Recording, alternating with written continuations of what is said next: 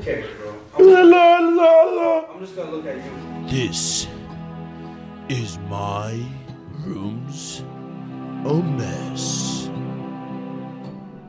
Oh man, ladies and gentlemen. Oh man, welcome back to the quarantine episode of The Messy Room. As always, ladies and gentlemen, my name is Vic, and I'm with my best friend Jason. What's good? Like a messy room, life is all over the place, ladies and gentlemen, and no idea is crazy. We're gonna talk about it all on this podcast, ladies and gentlemen. Yes, sir. And oh man, ladies and gentlemen, I'm hyped.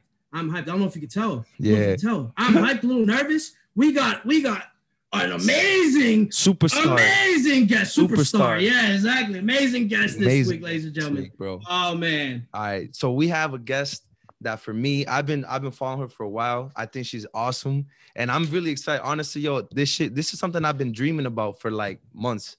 And all of a sudden it's becoming a reality today. I'm excited. Today we're having somebody, a person of science. You know, this is the first time we actually have somebody that's not just, me talking to science about Vic and Vic's getting tight. Yo, I don't care about science, bro, blah, blah, blah. We have somebody that cares about science just as much as me. She does some great stuff in the community. I'm just excited, bro. Honestly, I don't even want to ruin it for you guys. I'm gonna just introduce her. I've been raving about her for a while, bro. Now, this week we have on our special guest, Raven Baxter. Oh man.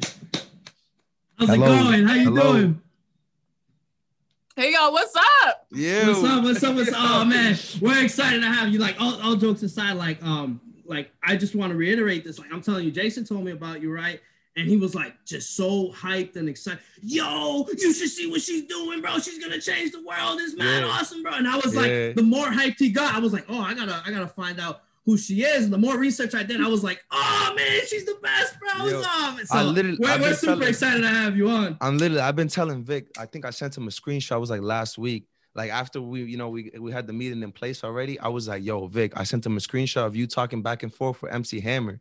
I was like, bro, she's tweeting back and forth with MC Hammer and she's about to be on our show, bro. I was like, all right, bro, this is like a big step for us. And this is just like an opportunity for us to open people's eyes too. Cause for me, I come from we come from a place where science is not like, it's the boring subject in school. Nobody really cares about it. So it's exciting to have somebody that loves science just as much as me, and we can talk about it, try to inspire some people to be more interested in it, and get it rolling. So I guess we could start off. Yes. I guess we could start it off. For you, you've been doing science, you're getting your PhD right now. What inspired you to want to do science and do what you're doing? It's always been a factor in my life. Like I make a joke and I say I popped out the womb as a scientist because I really, are we cussing on the show? Huh? What is it? Yeah. Oh, okay. All right. Well, yeah, I tell people like I dead ass came out of my mom like as a scientist. And as a kid, some of my earliest memories are just me curious about the world around me and me just asking questions about everything. Like even like, why is the sky blue? Why is the grass green? Why are there different types of clouds in the sky? And like just questions like that my family couldn't answer because I don't come from a family of scientists. I come from a family of smart people, but nobody is in STEM. So I had to figure that stuff out on my own, right? So like I became like a mini researcher. I'm in the library, checking out books, trying to figure this out. And that's scientist, right? That's a early budding scientific career. And I stuck with that. And like I'm kind of glad that I was a kid who didn't really care what people thought of me, because I definitely did get made fun of because I was so inquisitive and smart and in a time and place where kids my age just weren't really into it, at least in the area that I was in. Inner city.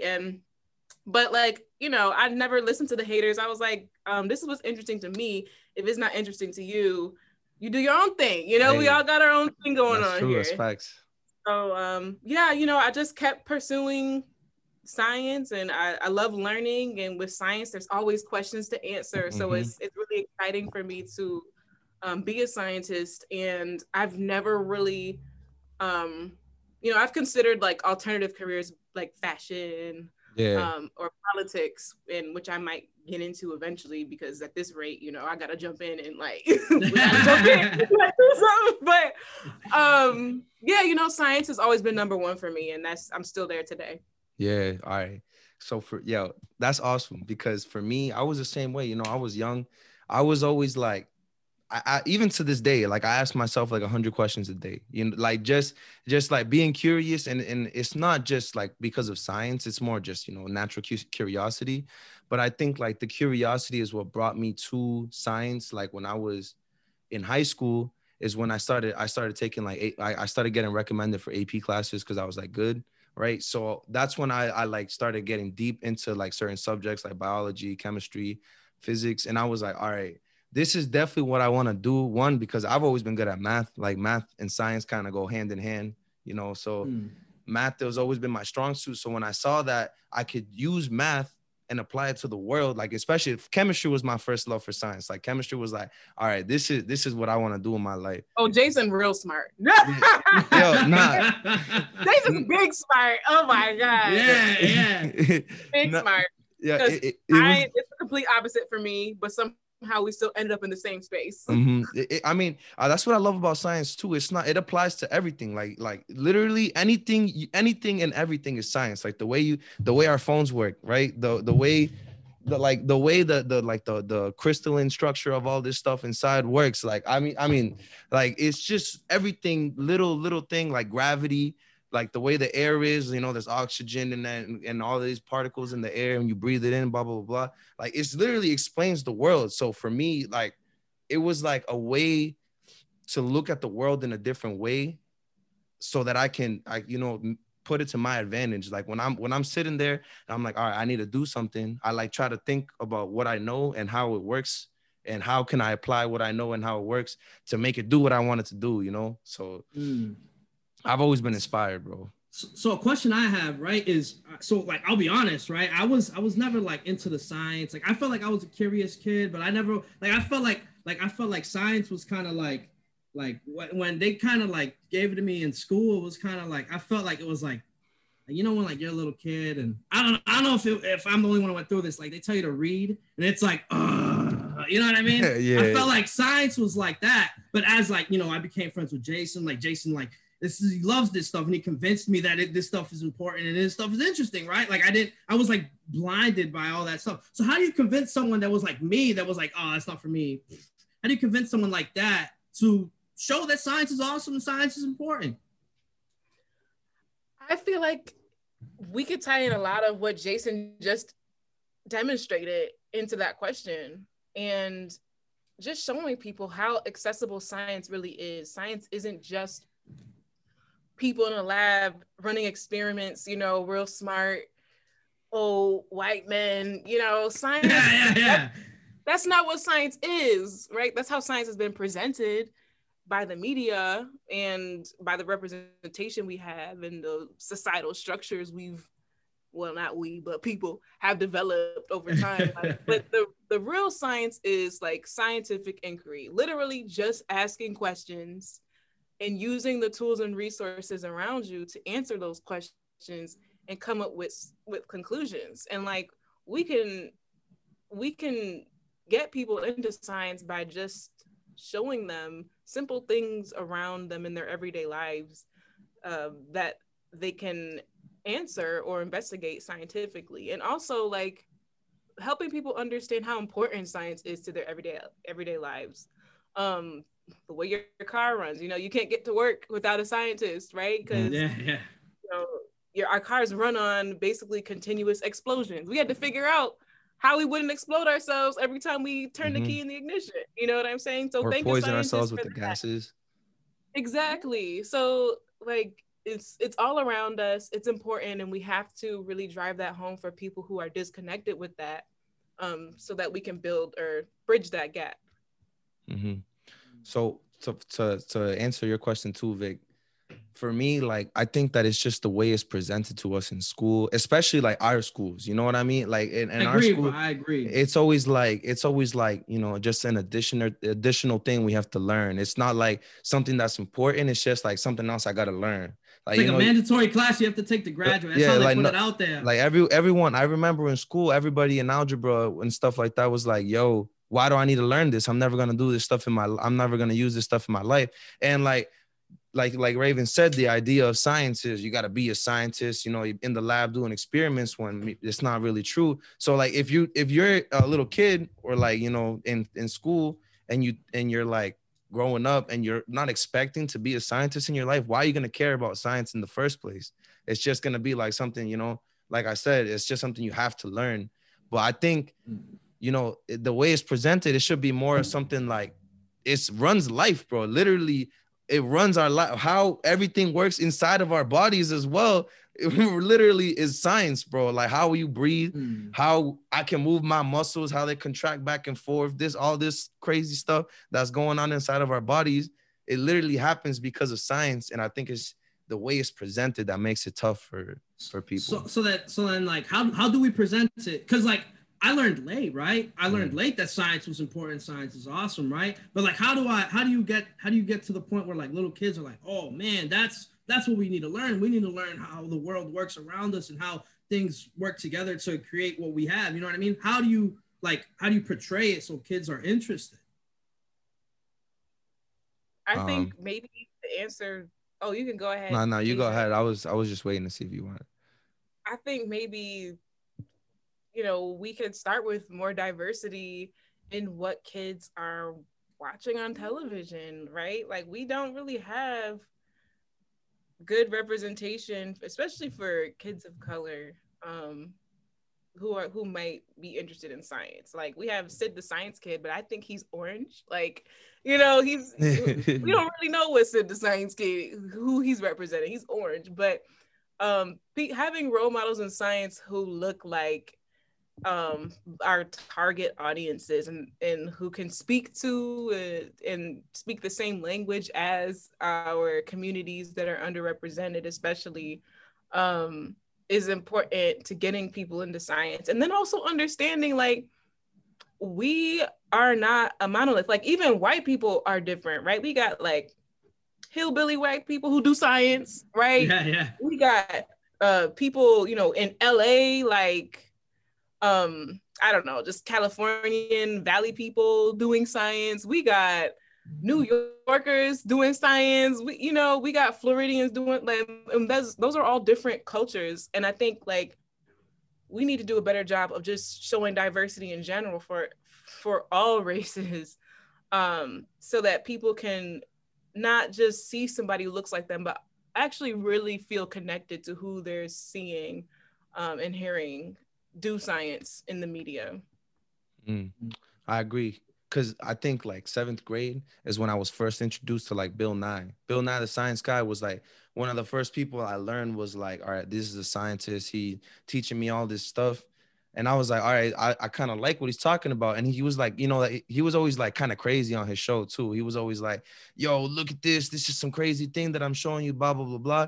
So, but then, you know, on top of that, now we, you know, not to say push over Bill Nye the Science Guy, but move over, bro. Now we got Raven the Science Maven, who's somebody, you know, like you're. I think I don't want the smoke, bro. I don't want the smoke. I really don't. Like... Yeah, no, all right.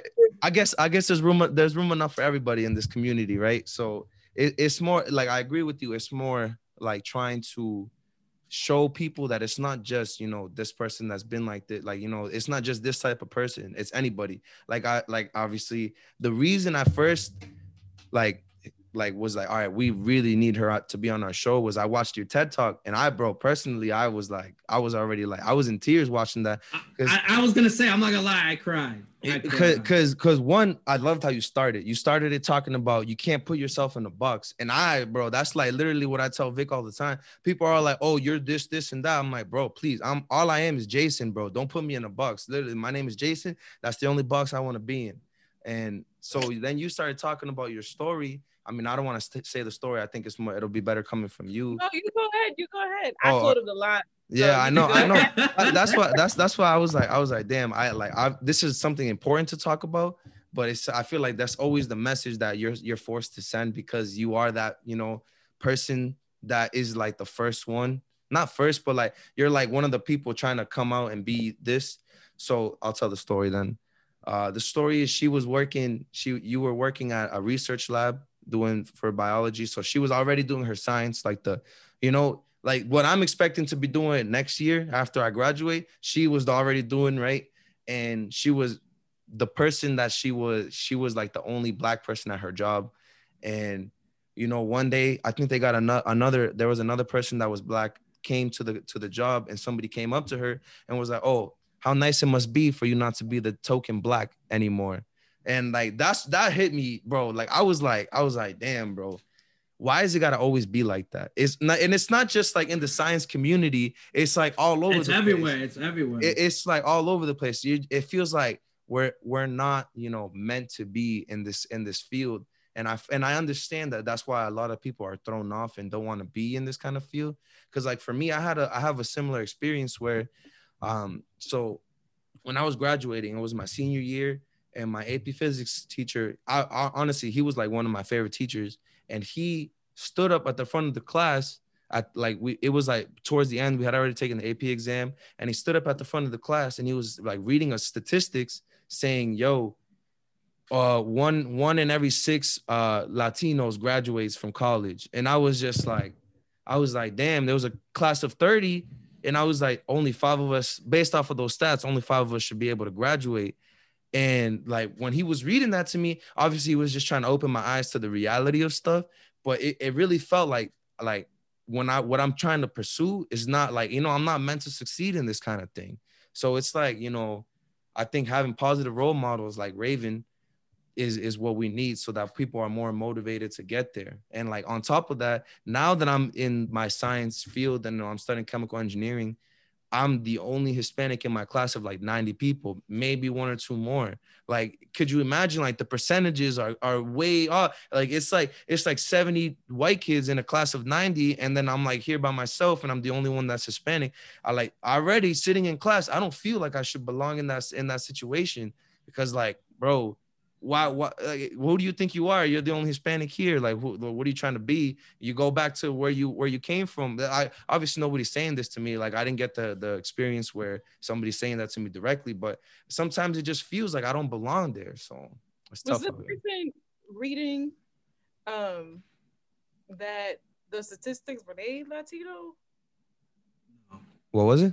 Mr. Peacock wasn't Latino. No, he was white. See, my problem is when people read those statistics, my first question is, okay, so you know the statistics, what are you going to do to change the statistic? Or are you just telling me the statistic to discourage me? Because like, what's the point in telling a classroom full of students who have their whole lives ahead of them that they're not going to make it if you're not actively like also vocalizing, I'm going to help you make it, like. I mean, I feel like for him, like he was a very supportive teacher. Like, I feel like he was a special kind of teacher. He cared a lot about us as students, but it was more like, I think the reality is like me and Vic grew up in Chelsea. Like, bro, it's like a Hispanic neighborhood. Yeah, this literally like there was like 2 white kids that graduated in our whole class, like 300 people. Yeah. So it's like, imagine the whole opposite of usually it's like a bunch of white people and like a few of the minority. We're the majority in that situation. So it's like, I think he was just trying to open our eyes, because he knows that we're coming from, we're like, like, what is it called? I don't know how to say it. It's kind of like we're in like this special environment that's like not the norm in the whole world. So like, I think he was just trying to open our eyes to what can we expect when we get there. Cause like literally, I did not grow up with any white kids at all, right? And then I go to college and I'm the only Hispanic in my class. So now I'm literally was taken from one place that was here that was like I felt really comfortable to like now I'm like, all right, what's going on here? And I was all confused. But I think him telling me that, one, it put a chip on my shoulder. Like, I'm trying to represent not just myself, but I'm trying to represent my family and everybody and the community that I come from too. Like, so it's positive and negative, but I do think that it's just like, it's tough that it has to feel like I have to be the one to like make it out, you know, it's like for you, like I know, I like I said, you've probably told that story how many times. Like it's just, you know, like it feels like that's why are you like, you got the burden to try to change people's minds? Like, why is that the case? It shouldn't have to be the case. Yeah. Right. Yeah. So yeah, what get, oh, you can keep going. Yeah.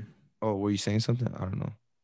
Oh, no. So I was gonna say what got me with your TED talk was, it was just because I was like, oh man, she's like I feel like, you know, like you're like famous, you know what I mean? And then to be like so like relatable, like because like when you were saying like you were doing the science, you were doing the thing you love, but you felt alone still, you know, you felt alone, and I felt like that for a long time. I worked in a bank for 3 years, and everyone around me did not look like me. And, you know, I even tried to like do things like I got a comb over, you know what I'm saying? Try to fit in. And, you did it, Victor. I swear on everything. I swear on everything. Yeah, I got a comb over, try to, like, you know what I mean? I was like, and I felt like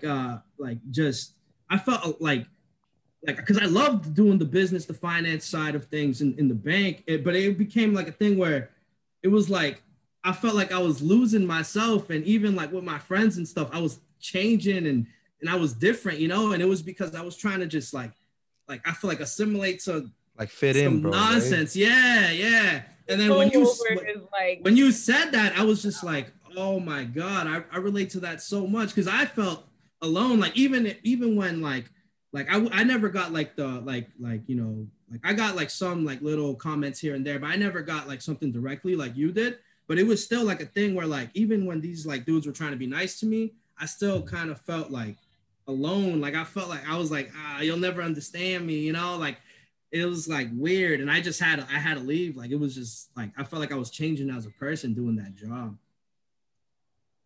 Isn't that crazy, man? Like that's really crazy. You started physically changing things about yourself just to feel like you could fit in this space. That is insane. Nobody should have to go through that. That's crazy. I know. Yeah, I'm telling you, never in my life have I got a comb over except for those 3 years. So those 3 years of my life. This is something that I actually talk about Vic about, you know, for a lot. Like especially when we was working there.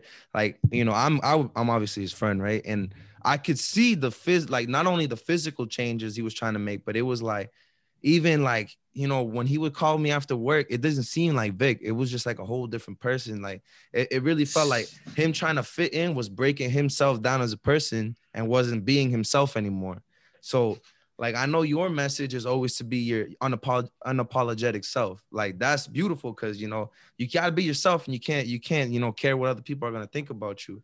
But so Vic, when I talk about that with Vic, he's like, but yo, if I don't, you know, change it, I'm not gonna fit in. They're gonna look at me different, and I'm not gonna be able to get to where I want to get if I don't do that. Yeah.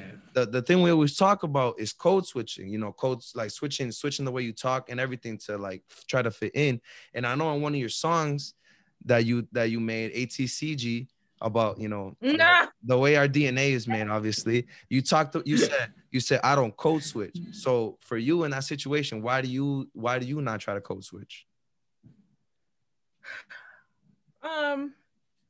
Many reasons, but let me say that during my doctoral research, I've looked into actual scholarly research that other people have done about code switching and the psychological impacts that it has on minorities in science. And guess what? There is a negative psychological impact. We have documentations of people going into depression and people having to receive therapy because of code switching. And that is proven through multiple studies looking into the narratives of people in STEM. And so we have actual, you know, mental implications here. And, you know, the mind and the body are connected, right? So, you know, mental, physical, this is affecting us in our being, right?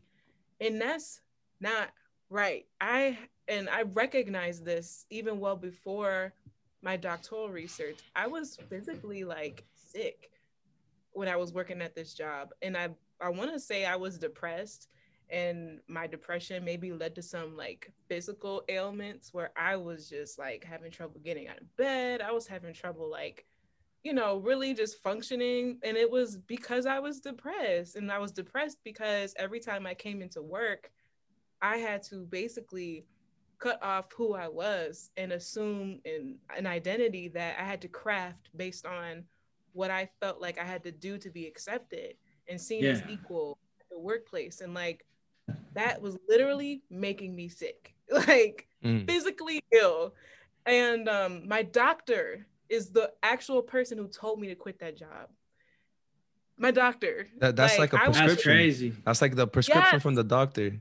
Jason told me to quit my job. Prescription. yeah. Nah, it was literally like when I remember, like, because I'm always thinking about the next joke, like how can I be funny in this way, whatever shape or form. And it was kind of like a thing where like Jason would say a joke to me, like, and I was kind of like, yo, don't say that to me, don't talk to me like that, you know what I mean? and then I would think to myself, like, why was I mad, bro? It wasn't even that deep, you know what I'm saying? Like, what? And then like Jason all the time, bro, it's your job, bro. You gotta leave your job, man. You gotta on a daily basis, bro. On a daily basis, yeah. And I finally left, and I feel like 20 billion times better. Like I feel like I'm back and I'm better. You know what I'm saying? Yeah. It's more than ever. You know what I'm saying? I feel great. I feel awesome, and I think this man right here for just like being there through even when I was yelling at him and stuff. You know what I mean? Friend, yo, you're a good friend for real. Hey, bro, yeah, but like, you know, we gotta take care of ourselves. And like, I think the hardest thing about leaving the job was, you know, a lot of other Black people that I look up to who are older than me and kind of have seen my journey. They were like, don't leave, you know, we need Black women in STEM. Like, you got to stay to keep the numbers up. And I'm like,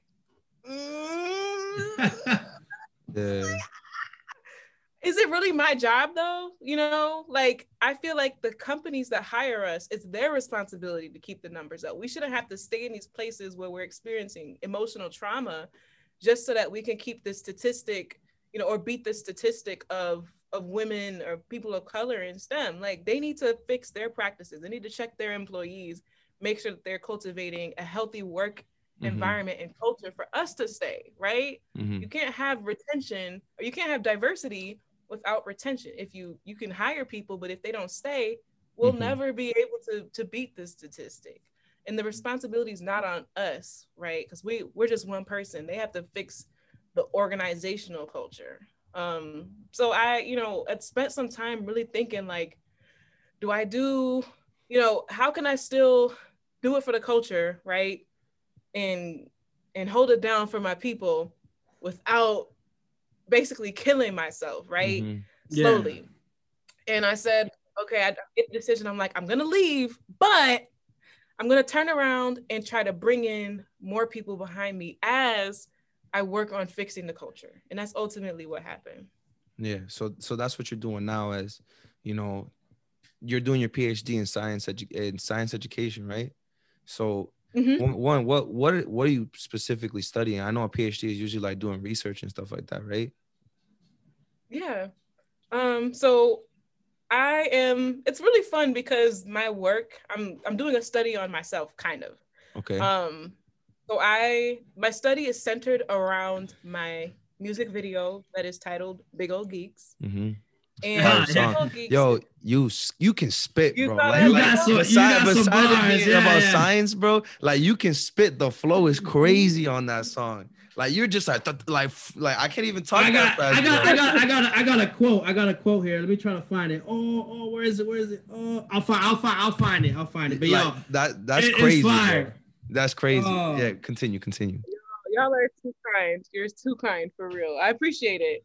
But like that, just a little background on that song. I'm gonna tie this into my doctoral research, but the reason why I made that song was really out of pettiness, you know, like I had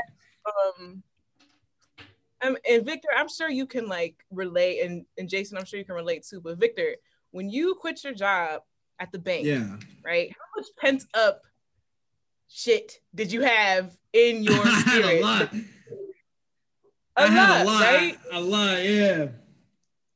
And like, how did you get rid of that energy? I honestly, like I was so all right. So I felt like I was like holding myself back for so long that when like I was kind of nervous. I don't know why. I was like nervous when I called my boss because we're all working from home. This is recent. This is like 2 months ago, 3 months ago. And I called my boss and then I was like, oh, what am I gonna say? Like talking to myself. And then like when the words just started coming out, I started like smiling and I was just like, yeah, let's fucking go. You know what I mean? And it was kind of like, and then he was kind of like, I think like he like could hear that I was like happy, and he was like, well, yeah, I'm not gonna convince you to stay. Sounds like you made your decision. And I was like, in my head, I was like, hell yeah, you know what I mean? But yeah, that like it was that moment when I was like actually speaking to him, and then that's when I was like, yo, I felt like weight was just getting lifted left and right off my shoulders. It was awesome. I love that you said that because it was the exact same thing for me. Only that happened for me longer than 2 months after I quit.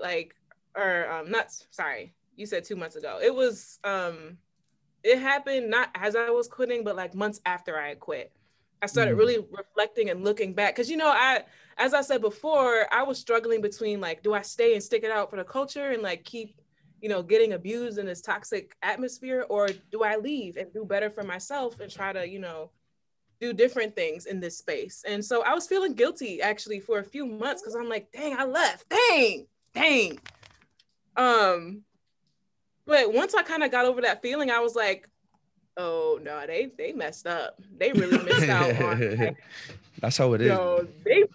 They missed out, and so in that emotion, I just started writing bars. Like I was getting real petty because I'm like, oh yeah, they really missed out because I'm that girl. They could have had a good one over there.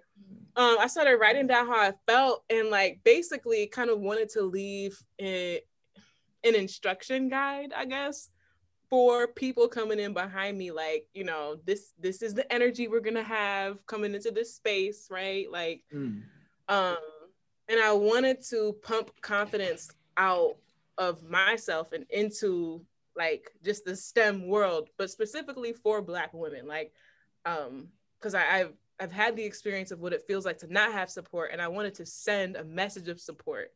And also, like, as I was writing the bars, I'm like, oh no, this gotta be a music video, which I've never done. Like, it was so extra for me, but I was at the point where I'm like, I know it's gonna look bad if I got twerking videos online, but like at the same time, if I'm being true to myself, this is exactly what I'm gonna do. You know what I'm saying? So yeah, I wrote the song, I made the video, I prayed on it. I'm spiritual. I was praying on it, and I'm like, if this is meant to be, it'll be.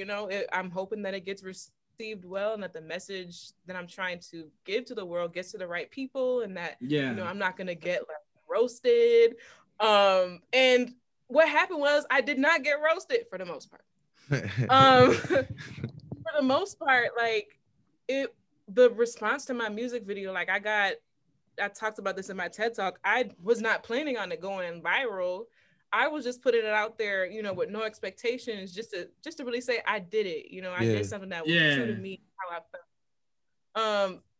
Like it went crazy. And the messages I was getting back were from not really just Black women, but people all over STEM saying this inspired me to be myself, right? Seeing you, do your thing and be comfortable with who you are, with your body and the way that you talk, and, the way that you want to share science inspires me to do my own thing and like be true to myself in this space. And that was like mind blowing to me because I didn't really like understand that was possible the way I was doing it, because I had never seen anybody communicate science and like celebrate science the way I was doing it. It was always, I had always seen, the whitewashed version of somebody just standing in your face, sharing facts, or like if it was a rap video, it was never really done in the way that I would do it. Like it usually is science rap videos, they strip all of the real culture out of it. And it's just like people rhyming, you know what I'm saying? Like, so I wasn't sure how I was going to be received, but to see how well received it was amazing. So I studied it, you know. Now I'm circling back to my doctoral study. I studied the response to my music video, and I specifically like zoned in on the response of Black women because I'm a Black woman and I understand that lived experience, and I wanted to start there.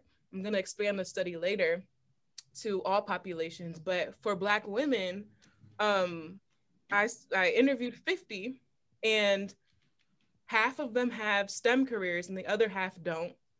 And they all watched my Big Ol' Geeks music video, and I asked them questions. And so some of the data that I got from them was that out of all the 50 women, 98% of them said that they identify the most common representation of a scientist in American media as a white male. Which was of no surprise because that's consistent with actually 50 years of data of researchers asking the same questions, right? We've asked the same question for 50 years. I just wanted to build on that. And it's consistent. But 80% of the women all of the women had never seen a Black woman scientist in the media ever. I think you're the first one for me too. Me too, yeah. Ever. I was like, so nobody on TV, nobody on the internet. And they're like, I've never seen it. I didn't know they even existed. Some of them didn't even know. And I'm like, what? And of the half of the women that did not have STEM careers, would you believe that 80% of them said they would have tried to pursue a STEM career if they had seen this type of representation earlier in their lives? Isn't that crazy? Wow. That is crazy. It's crazy. And that is probably the most important part of my research because the research that's been done on underrepresentation of different races in STEM, they never really ask adults who are not in STEM careers why they didn't choose STEM. Mm-hmm. They always talk to people who have STEM careers about like their experiences in STEM, but we need to like take 2 steps back and say, we have a whole population of adults here who don't connect with STEM. Why is that? Let's ask them why not, and how can we get them into STEM, or where did we mess up? What could we have done? And my study is showing that representation earlier in these people's lives can make a really big impact. So yeah, I'm excited to contribute to the literature in that way. And I'm hoping that my data can be used to give more opportunities to people of color and more diverse folks, just a chance to be seen and heard in this space. That's beautiful. Awesome. That is absolutely beautiful, because I got 2 things, right? One, obviously, that music, I'm telling you again, that music video is crazy, bro. If you haven't watched it, go watch that music video. Ladies and gentlemen, if you haven't watched this music video, you're fucking slacking. I'm telling you. Let me just read a little quick bar. Ready? My flow sick is bubonic. You might need antibiotics. Boom. That went over Jason's head. He doesn't even know what that means. That went over Jason's head. See, this is what I'm saying. Like, obviously, you know, bro, me and Vic, we're both big fans of rap. Like, my favorite rapper is Kendrick Lamar, and I love the wordplay and everything. And you were able to not only keep the wordplay, the flow, but the flow was crazy, and it was still about science, bro. Like, that shit was like a triple threat. I was listening to, I was like, yeah, what?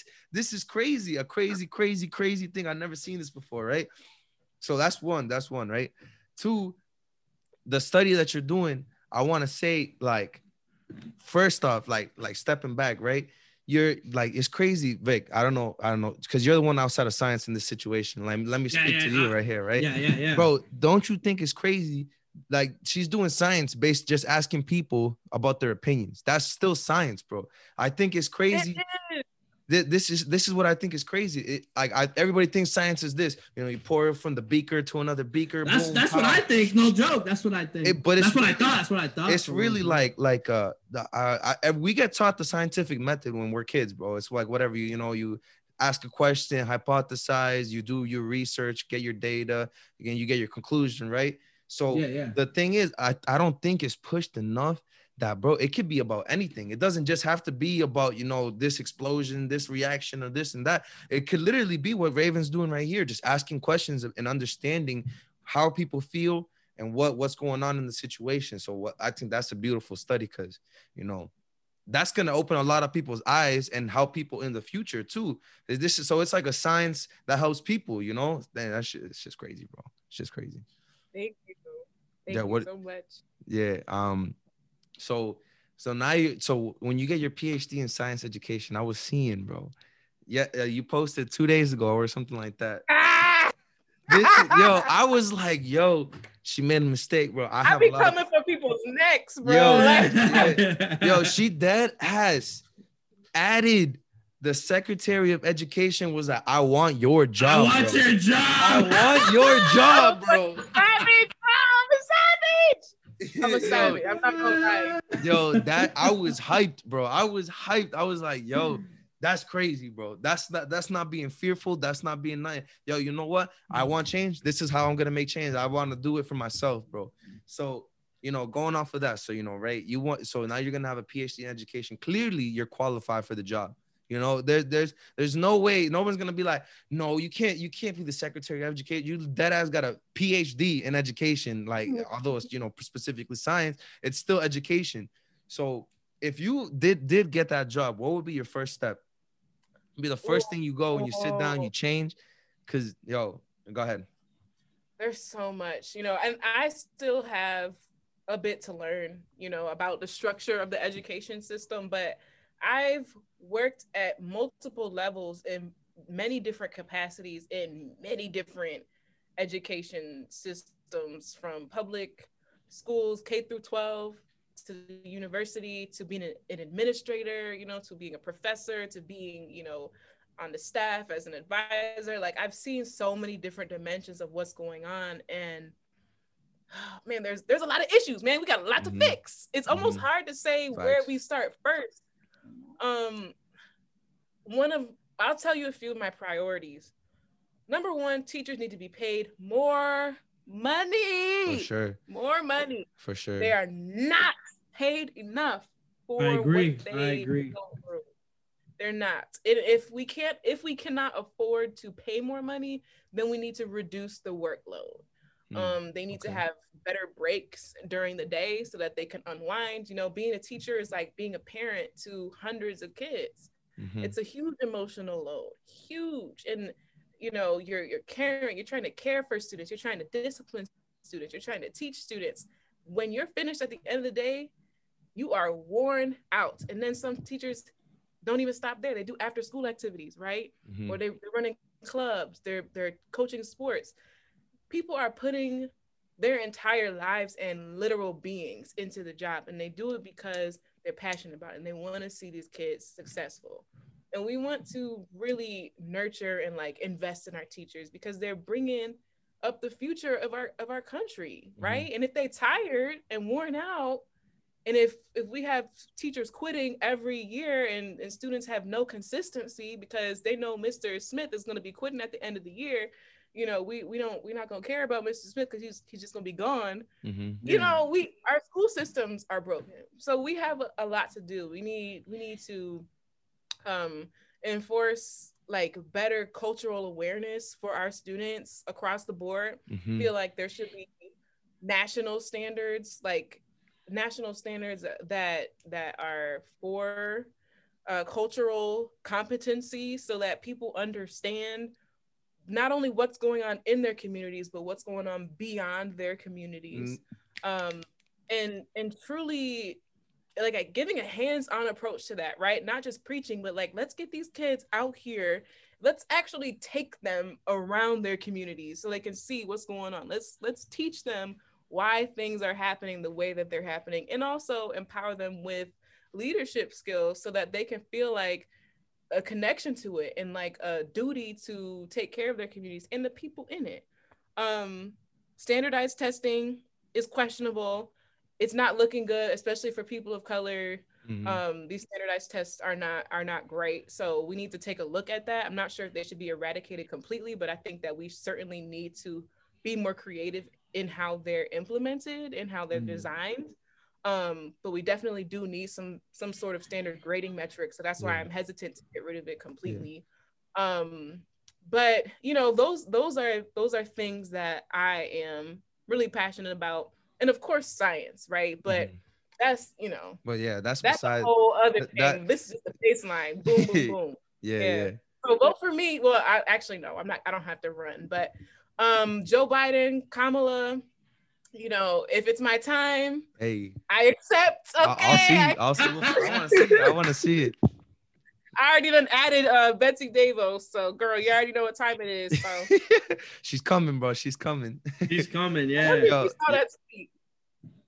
She probably did. She probably went like this though. Yeah, she probably didn't want the smoke. She didn't want the smoke. You don't want the smoke. For real. What are you gonna say to that? Like, what do you even say to that? That's just never like, oh damn, bro. Clearly I'm not doing something. Well, I mean, you see it, but there's no changes that and what we need to be seen change. So I wanna say, yo, those 3 things that you said were really good things, right? Last week we had a teacher on, like we had 2 weeks ago. Was it 2 weeks ago? No, it was last week. Last week we had Connor. Oh, 2 weeks ago, my fault. The weeks just bumble up in me now. I'm sorry. So 2 weeks ago, we had a teacher that teaches at the school we went to. You know, he graduated with us, and now he's teaching at the school that we went to, right? And I straight up asked him, I was like, bro, like, and do you think you get paid? Like did pay ever become something that affected your decision to want to be a teacher? You know, obviously, you know, we come from our neighborhood's not the richest in the world. So he was like, honestly, yo, I'm getting paid pretty good compared to how my parents get paid. So, you know, that was humbling to me, because I was like, all right, I'm trying to do something big in my life. So it was like, whatever. But so what I was saying to him, like, we were just talking, and it was crazy because we started talking about one of our teachers from high school who was a chemistry teacher. It was like her first year and all like that. And we like, she was just treated like crap by all of her students, like crap every single day. Like they would literally make fun of her for everything. And I'm not gonna lie, I was a little kid. Bro. I was young and a little kid. I was there too, I was just, going with the flow of what students are doing. Anyway, right. Bro. This man. Yo, chill. Anyway. So that's what I was saying. I was like, bro, could you imagine not only having to take care of these kids, making sure they're all safe, not only do you have to teach them stuff and make sure that they're learning these things, you're getting made fun of on a daily basis for doing what you're trying to do. Like, bro, who wants to have that job? And I think it's got to be more attractive for people to want to go and do that thing. To the standardized test, I think it's funny that we have standardized tests, but we don't have standardized education in every community, bro. Like, how are we gonna have the same test, but we don't have the same learning, structure for what we're doing in class? Like, this man's been thinking, bro. It doesn't equal. Man's been thinking, it doesn't equal. Roast that shit. Roast the system. Go ahead. Keep going. But straight up, right? The actual teacher we had on, he taught at a richer neighborhood in Massachusetts, and now he's teaching back where we grew up in Chelsea. And he was like, bro, it's crazy that all these little kids, they're like little kids. He was like teaching elementary school. They have all laptops, bro. They're like little kids and they have laptops. And we're in Chelsea High, where it's a high school, and we don't have enough, I think we had 2 laptop cards for the whole school. Like, imagine that. We have to like share so many resources to do this. And then they wonder why we're not competent on a computer or stuff like that.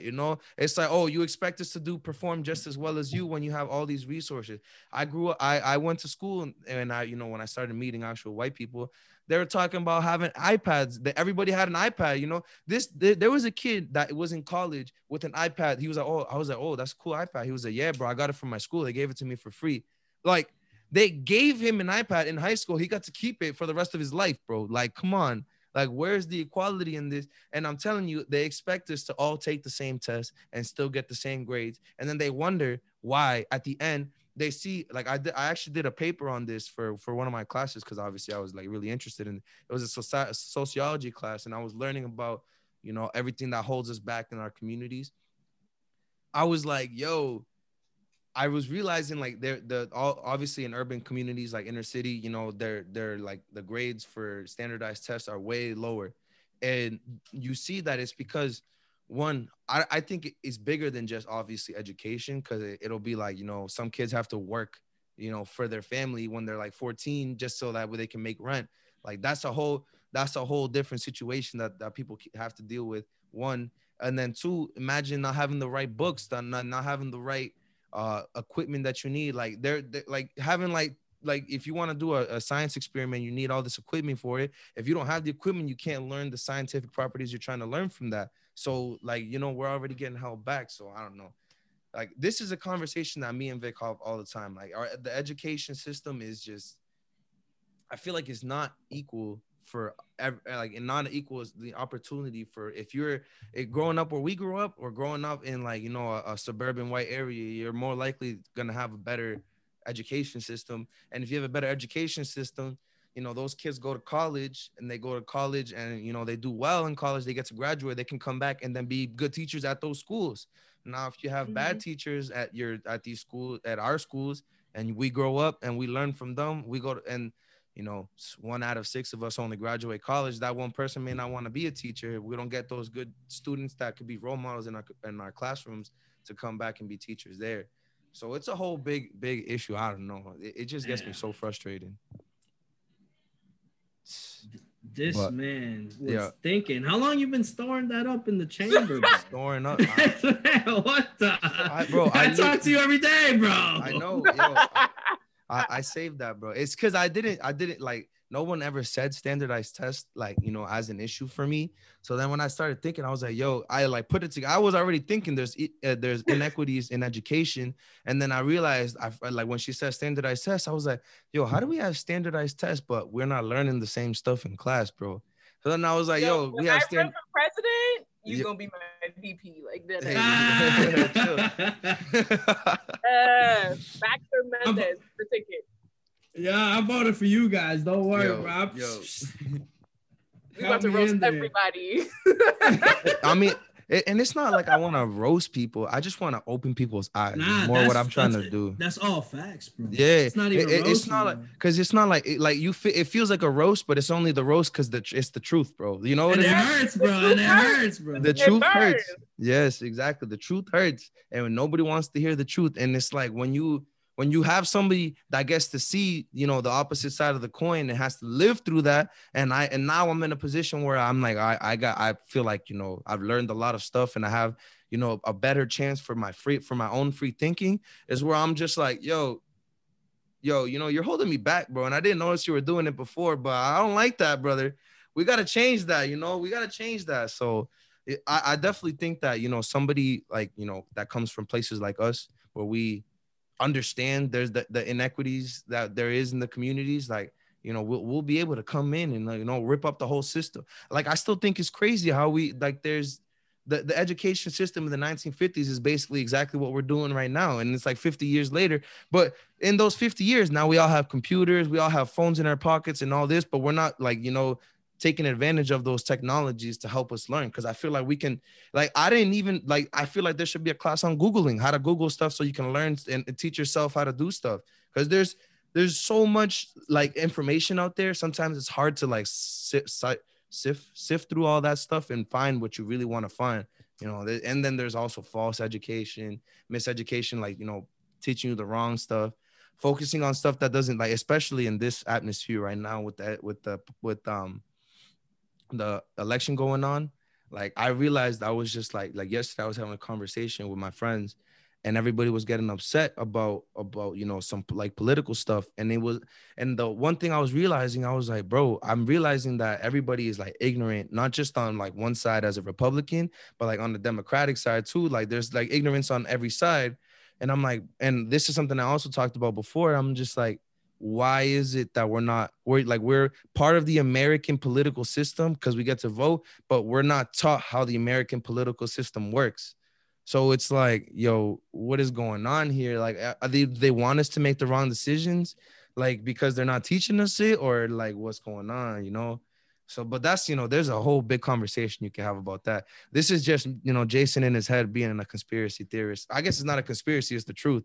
But no, that's like that's critical thinking skills. Like that's not a conspiracy. You're really thinking critically about what's happening, and it makes sense. It makes sense. Mm-hmm. So I think that definitely some changes need to be made. And I, you know, all right, I don't know where to go next with this because I got a little, you know, I'm like sweating because of how hard I'm thinking right now. I don't know where I want to go next with this. All right, not sweating. I guess we can move on. You know, obviously, you know, there's a lot of stuff in education, and I love. So now you are being a science educator. So what does that mean for you? Like, what is it that you want to do to teach people about science and everything that you're trying to do?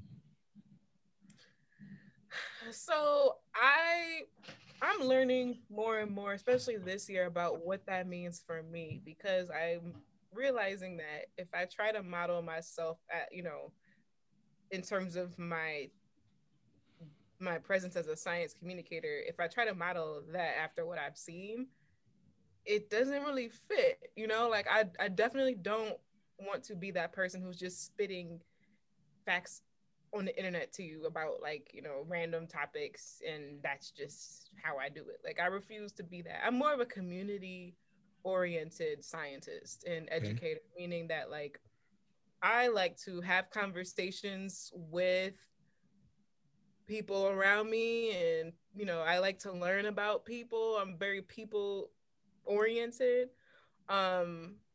And I like to make connections with people, and then I like to talk about science. So, like, if you follow me on social media, I do talk about science, but even more than that, I am a relationship builder in the science community, and I do that with genuine intentions. Like, I genuinely do want to know how everybody's doing today, and, like, I genuinely do want to talk about if air is a salad or not. You know? Yeah, I seen that. I seen that. Yeah. That's what I want to talk about. And, like, but also in having those conversations, like, we can turn it into something scientific. Like, if I want to show off my clothes that I just bought, you know, that was fire. I love that, right? Bro. I gave a fashion show, and I was like, well, shoot, you know, I actually got to do this outfit next. But I made a fashion show, and I was like, hey, for every outfit, let's talk about a scientific element that looks like my outfit. And people learned a lot that day. I learned a lot because I invited other people to join the conversation and tell me something that I didn't know, or, like, share a fact that they knew that they thought was interesting. And some people are really passionate about, like, these really, like, obscure things, but and they've been probably waiting to talk about these things, but have never really had those opportunities. So, and I think in the research that I've done, like, as a doctoral student, I've understood the importance of community, and specifically, like, the importance of a sense of belonging. And forming a community is a way to implement a sense of belonging. And a sense of belonging can keep people interested in what's going on and keep people, like, in a certain place if they feel like they belong there. And I want people to feel like they belong in science, whether they grew up that way or not. So that's, for me, that's what it means to be an educator right now. And you know, I not only teach science to people, but I also teach people how to talk about science. And I mean, we can even tie that into how me and MC Hammer got connected. I mean, I know you mentioned it earlier. I don't want to get too off track, but, like, I will say, for now, one of the it's like a messy room. Right. Okay, cool. But MC Hammer and I got connected because he posted something online. Are you guys aware of the drama that happened with MC Hammer? No, I'm not sure. I'm sorry. No. Oh, okay. So this is new to y'all. So science Twitter can be dramatic sometimes, right? Okay. Yeah. And so okay. Often it's dramatic because people have clashes of opinions, and people's egos get in the way, and nobody wants to back down, and it becomes, you know, a public issue. So here's what happened. MC Hammer put up it's like a GIF, right, of an eyeball, but it wasn't a real eyeball. It was a computer generated like image of an eye, and a close-up of it. It wasn't real, but it was like a close-up of like fibers in the eye moving around, and it looked really mystical and magical, and it wasn't real. And MC Hammer knew that. He knew it wasn't real. From his perspective, he's been extremely successful. Obviously, you know, he's got multiple hits, timeless hits that we still use today. It's been like, you know, 30 years since he's dropped these hits, and we still have them in commercials. So he's really like a legend. And he's earned so much money. A lot of people don't understand that he's been using his money very wisely and investing in different places. He's like a technology kind of like, I wouldn't say a mogul, but like he's very knowledgeable about science and technology. He's been investing in he's been investing in these in this space for a while, and he's very knowledgeable. So when he posted that image of the eye, he, in his mindset, he was thinking of like computers, right? Because that's what he's thinking about. He thinks about tech and science a lot. And so he posted the image like, oh, wow, like this is a cool computer design, right? Like, look how much it looks like an eyeball. It's really smart designer or whatever. What he wrote said, wow, definitely, and this is not verbatim, but like, he said, wow, this is definitely like a case for intelligent design. And intelligent design means something completely different than what he was trying to say, because intelligent design for science is a movement. It's an anti-science movement that, you know what, I should Google this real quick. I don't want to say this the wrong way. Hold on. Go ahead. Because I know I've heard this too, but I can't remember what it is either. Intelligent design. So intelligent design is a pseudoscientific argument for the existence of God presented by its proponents as an evidence-based scientific theory about life's origins. But so there's an intelligent design movement though. And that was the key issue, was that there's a movement within intelligent design of people who like deny like traditional science, I guess, and like try to discredit science or scientists. And I'm not really knowledgeable about it, but what I do know is that it was not MC Hammer's intention to associate with that movement. So when he put it online, him having been in like, if you notice, he's been retweeting a whole lot of science stuff. I don't know if you guys follow him. I saw he tweeted about Marie Curie the other day, and I was like, oh, damn, bro. This dude knows, bro. What the hell? No, he goes hard for science. Like, he posts about science, like, just about every day, like, multiple posts. He be linking, like, scientific journals and stuff. Like, he's heavy in it. Wow. And so him having this public interest in science, he's attracted a lot of people in the science community. And so a lot of people in the science community are following him on Twitter, and they saw that post and they were like, oh, you know, so you basically, they roasted him. They tore him apart, thinking that he was identifying with this movement, that, you know, he was basically just trying to talk about computer design, and people took it the wrong way. So, but he didn't tell people that, because as soon as he put it up, it was a whole bunch of scientists going in the comments like, you're stupid, take this down. This doesn't make sense. You know, like, God isn't real. Like, he was getting attacked. He was getting attacked for like, and he is a spiritual person though, that's the thing. So it's like, he's getting attacked for something he didn't really say, but at the same time, they're attacking things that he does believe in though. Like he does believe in God. He is spiritual. So he's like, I didn't sign up for this. I don't know why y'all are over here attacking me, you know, for my spirituality, like, you know, whatever, but this has nothing to do with that. He didn't tell people it had nothing to do with that. He was just like, okay, so y'all want to fight? Like, okay, like, let's fight.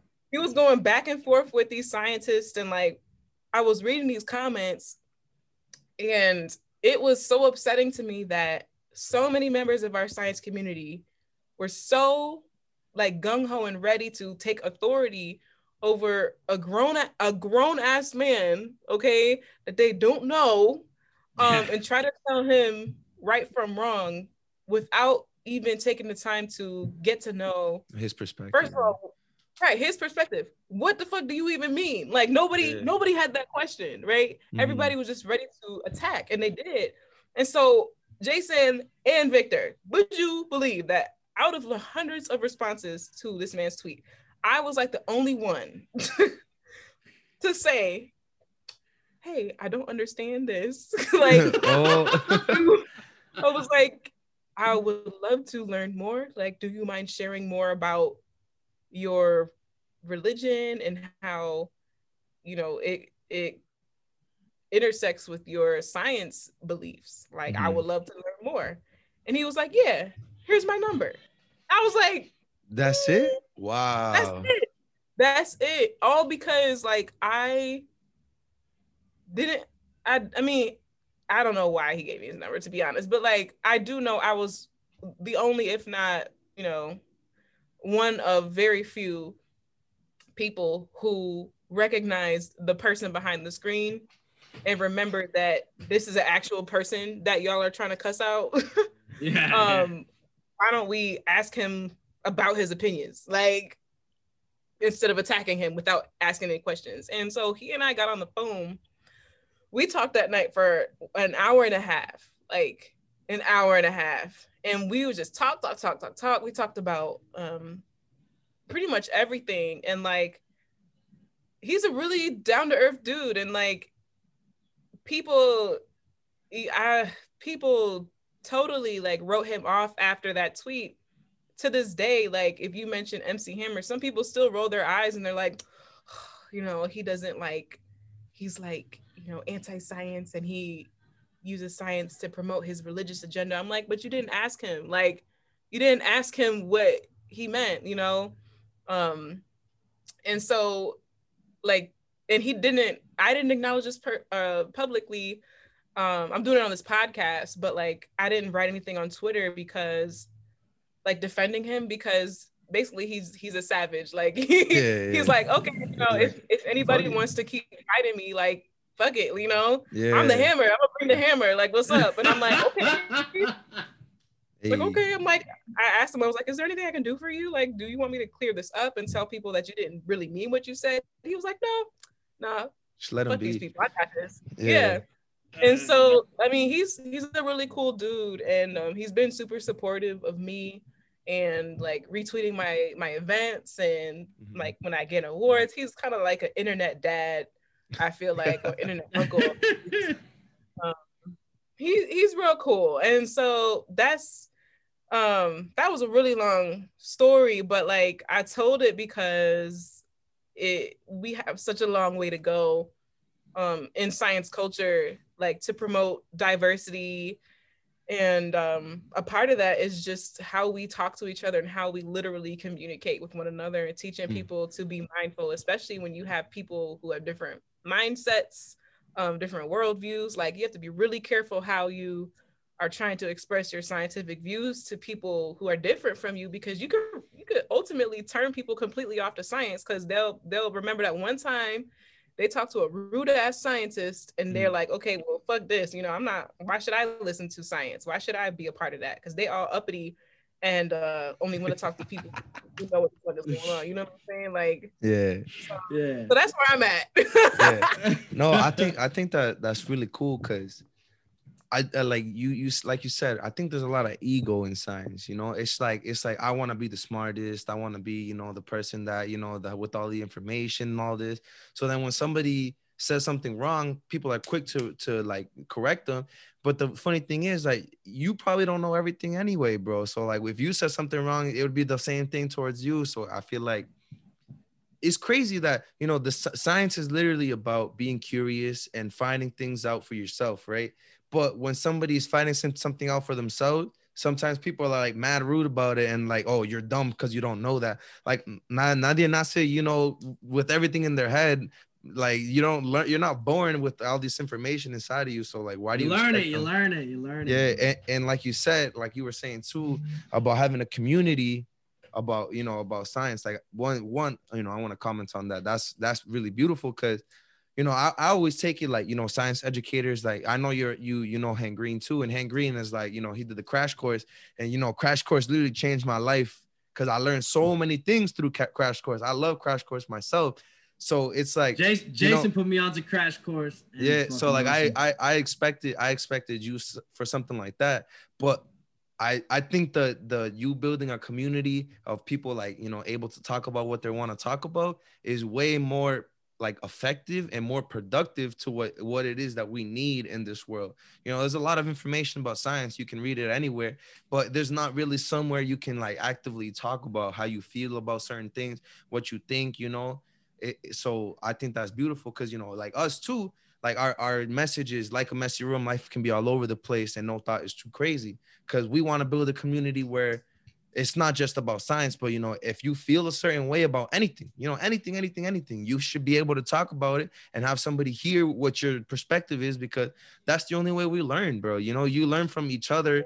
And if you're able to, you know, feel comfortable enough to tell me everything you're thinking, and I can feel comfortable enough to like give you my response, give you my feedback, and know at the end of the conversation we're not going to hate each other. That's, you know, how we make productive conversation, productive learning, and we could all get on the same page. Like again, you know, I don't want to keep bringing up the politics and everything. Like politics is a great example of that. You know, people have a certain view and another certain view, and they can't talk about it like just because we're not on the same page, bro. You're picking teams, bro. Yeah, it's literally I hear so much. Oh, politics is that one thing you can't talk about, and I'm like, why not? Politics is literally about, you know, what's going on around us and us as a community. It's literally made to be a communal thing, and it's like something we can't talk about just because of the different views. So, you know, it's kind of weird to me that there's no sense of community in certain things. So I think that's beautiful that you're trying to do that, grow a community where everybody can talk about science and everything like that. And on top of that, I just want to make one comment, bro. You, like, I seen when you posted about when NASA like found the water on the moon. Like I was that shit one that's fucking crazy, bro. Like I literally how long everybody said, yo, there's no water on the moon, all of a sudden they're finding water on the moon. This dude called me just to tell me. Literally called me just to tell me that. Yo, I was like, I was calling people too. I was calling people. They were like, how much water? I was like, molecules, bro. But like, you know, like, dude, that's crazy, bro. Like the fact that there is enough to build that water there on the atmosphere there, and there's like the right conditions. That's crazy. You know, there could be something more coming from that, you know.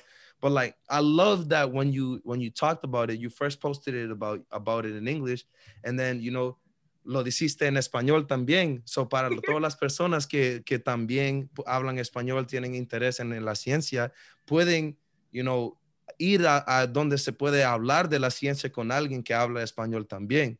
So, this man got a lot in the chamber, bro. Yeah. So para mí, ¿por qué hiciste la decisión de hablar de la ciencia no solo en inglés, pero también en español? You can answer in English or Spanish. It's up to you. I mean, no hay problema, you know. Sea lo que sea. Okay, let's do it. Mi español, you know, yo estoy practicando, pero, you know, estoy tratando de mejorarlo poco a poco, you know. Ya te sabes. Yo soy hispano, pero también yo me hago, like, se me hace difícil porque a veces no practico porque todos hablan inglés en mi casa. So, you know, se me va a veces. But yeah, go ahead. Sí. Yeah, I mean, gotta go into Spanish mode. Yo creo que es importante compartir espacio con la gente quien, like, no, like the people that you don't normally interact with, but like, I think that it's not as hard to close the gap as we think. Like pienso que, you know, hay cositas que que podemos hacer para cerrar the gap, right? You know, just talking to each other, right? And like showing that it's okay to not speak English. Like it is okay. It's okay to do both, you know, and that's normal. A lot of us do that. I did that for a good part of my life, and once I got to college, you know, I stopped. But you know, I'm also not afraid to admit, like, hey, my Spanish is not perfect. Y'all can roast me, but like I'ma still try. You know, I'ma still try, because I also don't want to give the impression that we have to be perfect. And I was really surprised to see how many people, you know, people who speak Spanish, or like Latino people, Hispanic people, who are like, yeah, I was kind of ashamed to admit like my Spanish isn't that great, and thank you for kind of putting yourself out there and saying, you know, your Spanish is whack. And I'm like, yo, I had no idea that was a problem in the community, you know. I think I really took for granted that like Latinos just be knowing Spanish, but like some of y'all really don't. No, really don't. No. It's like I don't want to say we're whitewashed, but like, you know, we're living in this community where everybody speaks English. It kind of just goes away for me. Like, like when I go to, like, my family's from Honduras. When I go to Honduras, Really? yeah. When I go to Honduras, and I go see my family, all my family only speaks Spanish. That's when you'll hear me talking like a pro, because that's when I get my practice. And you'll be like, oh, damn, this kid is Spanish. But, you know, when I'm here, I haven't been to Honduras in now 3 years. So basically, I haven't spoke Spanish for 3 years. And I could already barely speak English. So imagine now a language I barely speak. I'm always struggling, though. What gets me is my mom knows English, but she talks to me in Spanish. And so I talk to her in English. You got me? It's like I'll be like, so Ma, what you cook? Oh, cocina esto. And it's like, all right, yeah, this is how it is, bro. So I understand it. When it comes out, it's like my words get stuck, bro. It's like, I just don't want to come out. Oh man. Yeah, I'm definitely the same way, exactly. And my brother is actually Honduran. We have different fathers, but his family is from Honduras. They speak Garifuna language. Oh, okay. So he's from the coast then, right? Mm-hmm. Yeah. So I've never actually, no, I have been to Honduras. What am I saying? I've been over there, but I haven't been like inland. I've only been on the coast. Yeah, my family's literally from the center, bro, like right in the middle of Honduras. So is that Tegucigalpa? Is that that's my brother's from. My brother grew up in Tegucigalpa. My dad grew up in Juticalpa. It's like a different county there. And it's kind of like a city. It's like a city. It's crazy because you go over there, it doesn't look like a normal city, but it kind of does look like a normal city. So it's like weird over there. But then my grandma lives in like an aldea that's like, you know, that's like country, bro. It's in San Luis. It's like it's only like 10 people in the whole community, only like 10 houses down one street, and then it's just a bunch of farmland, bro. Like literally, that's how it is. It's just a bunch of farmland, and it's pretty cool, but. But I'm saying, like, when I seen, like, the first time you posted about something in Spanish was like when you had the balls, the two balls. Oh yeah. And you were like, oh, which one do you think would float and which do you think would sink, right? And I first seen it in English, and then I, like, you know, I was scrolling through Twitter again, and I seen you posted in Spanish, and I was like, oh damn, she speaks Spanish. And then like when you did this, when you said about NASA and finding out about water, and you said it in Spanish again, I was like, bro, all right, so like what is she trying to do with this? And now I'm getting to talk to you, and I hear you're just trying to build the community.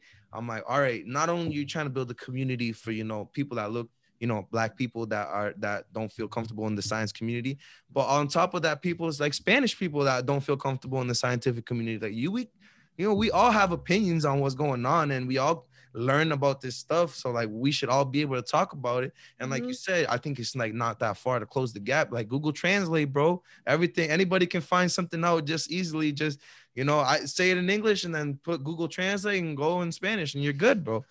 Yeah, and I put up a post a while ago, and I said, you know, I introduced this thing that I just want to let people know, hey, I'm about to be posting stuff in Spanish. I didn't want to catch people off guard, like, what the fuck is she doing? Like I made a post, and I was like intentionally letting people know, like, hey guys, I was actually raised speaking 2 languages. I'm not really that good at it anymore. I'm really trying to get it back. Some of my posts are going to be in 2 languages. And I invited people. I was like, please, if you speak Spanish, I wrote this all in Spanish. I was like, if you speak Spanish, please only write in Spanish on my post. Like, I'm really trying. And people have been doing that. And I love seeing like people who, it's kind of annoying sometimes, I'm not gonna lie, but like people who don't know Spanish really trying to speak Spanish like to the Spanish speakers in my post, because they saw me post that first post where I was like, hey, if you could speak Spanish, like please speak it to me. And like I can see these bridges forming of like people recognizing Spanish is like accepted in science, and like let's bring more Spanish language in the science community. I learned that a lot of Spanish speaking scientists rather, don't know a lot of scientific words in Spanish. Really? And yeah, I learned that. And some people that I was talking to online were saying that they come like from different countries and Spanish speaking countries, and had to learn English exclusively to become a scientist in America. And like, not just because we speak science in America, but because science is taught in English. Like, you know what I'm saying? Like all of our scientific journals are predominantly in English, right? Yeah. So if you want to really be a heavy hitter and have a really good science education at that higher level, you have to learn English, and that's a barrier. So I'm like, well, damn, why don't we learn Spanish? Shit, like, let's start normalizing Spanish. And I I'm very careful about the way I do this because I'm not Latina, but like, I was raised in a Spanish immersion school for a good chunk of my life, and my brother is Latino and his family is, and like I feel very, a part of that culture. Is not necessarily a part of my identity, but like I do identify with the culture, and I do identify that like the culture is important, and like it's a great thing. It's a beautiful culture. It's so diverse too, and the language is beautiful. And like, why aren't we? I think Latinos are the most abundant minority at this point in the U.S. Yeah. I think it's like 18%, and then like Black people are 13%.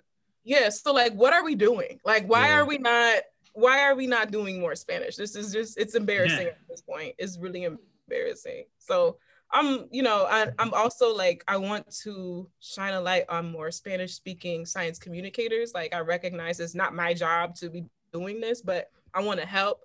But at the same time, as I'm helping, I want to like highlight people from the Latin community. Hey, these are some like Latina scientists that you can look at, so you don't have to listen to me talking like the worst Spanish that I can. Like, there's other people out here who are from your communities doing this work. Like, let's also uplift them so that you can have role models in them as well. So it's been really interesting. Like, it's something new to me, and I'm glad it's being received well. Yeah. No, I'm telling you, I when I first seen it, I was hyped, bro. I was like, yo, this is what we need, bro. I got another phone call. Did you see that post? She speaks Spanish, bro. I'm telling you, I've been talking about you for like months, because it's like, the scientific community. Again, there's a lot of ego, and it feels like people don't fit in. It's just like, it's like a beautiful thing. It's supposed to be beautiful. Like, the idea of science and like performance science, and not just in like, the hard sciences like chemistry, physics, and all this stuff, but like the social sciences, like, psychology, sociology, and all this, and like, all that other stuff. Like, it's like supposed to be a beautiful thing about, questioning stuff, trying to break things down into little things. And like, scientists are always asking the same question over and over and over again, maybe just with a little thing. Like, the idea of the scientific community is supposed to be beautiful, and it should be bringing people together, and it just doesn't. It's just like the way it's being portrayed right now, it just doesn't feel like welcoming at all. So like, having a face, of you, somebody that I feel more comfortable. And like, obviously I've never not felt comfortable talking about science. I literally, like, the joke and from senior year, bro, I like said something. I was like, oh, yo, I was like learning about friction. And like, I like, yo, chill, bro. literally, it was like shit. we were learning about friction. And then we went to a basketball game, and I was like, "Yo, isn't it crazy? Like the way they make shoes, they like try and look for a higher coefficient of friction so that they can make the cuts and turns really quick, bro." And then like now, every joke, bro, yo, shut your friction ass up, bro. When I'm talking about science, like, dude, like. So I'm not, and I don't care. Like I'm like, all right, I don't care. Like I'm just trying to like, and they even the other joke is explícamelo, because like whenever something like happens, I try to explain why that happened. So it's now they're like, yo, just explain it to me. And I'm like, it's just, you know, I personally, I'm trying to spread the love for like learning. You know, it's not just about science, but a love for learning out to the community. You know, so you know. People like you, I'm telling you, you're a role model to me because I want to be like you, you know, to like uplift science in the community, make people more interested in science, you know. So like you're a role model to me, and having somebody like you, I feel more comfortable doing what I'm doing. So I'm happy that you're doing what you're doing because it feels great.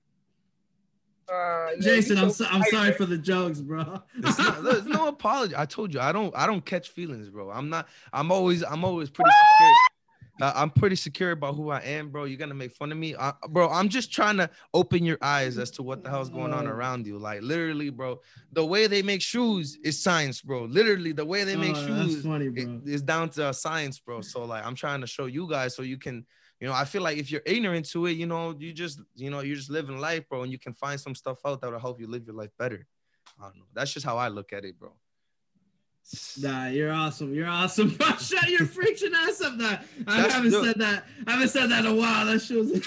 What do you mean? You probably said that shit like last week, bro. No, I didn't, bro. Give me like a month, bro. That's funny, bro. All right. So, you know, moving on.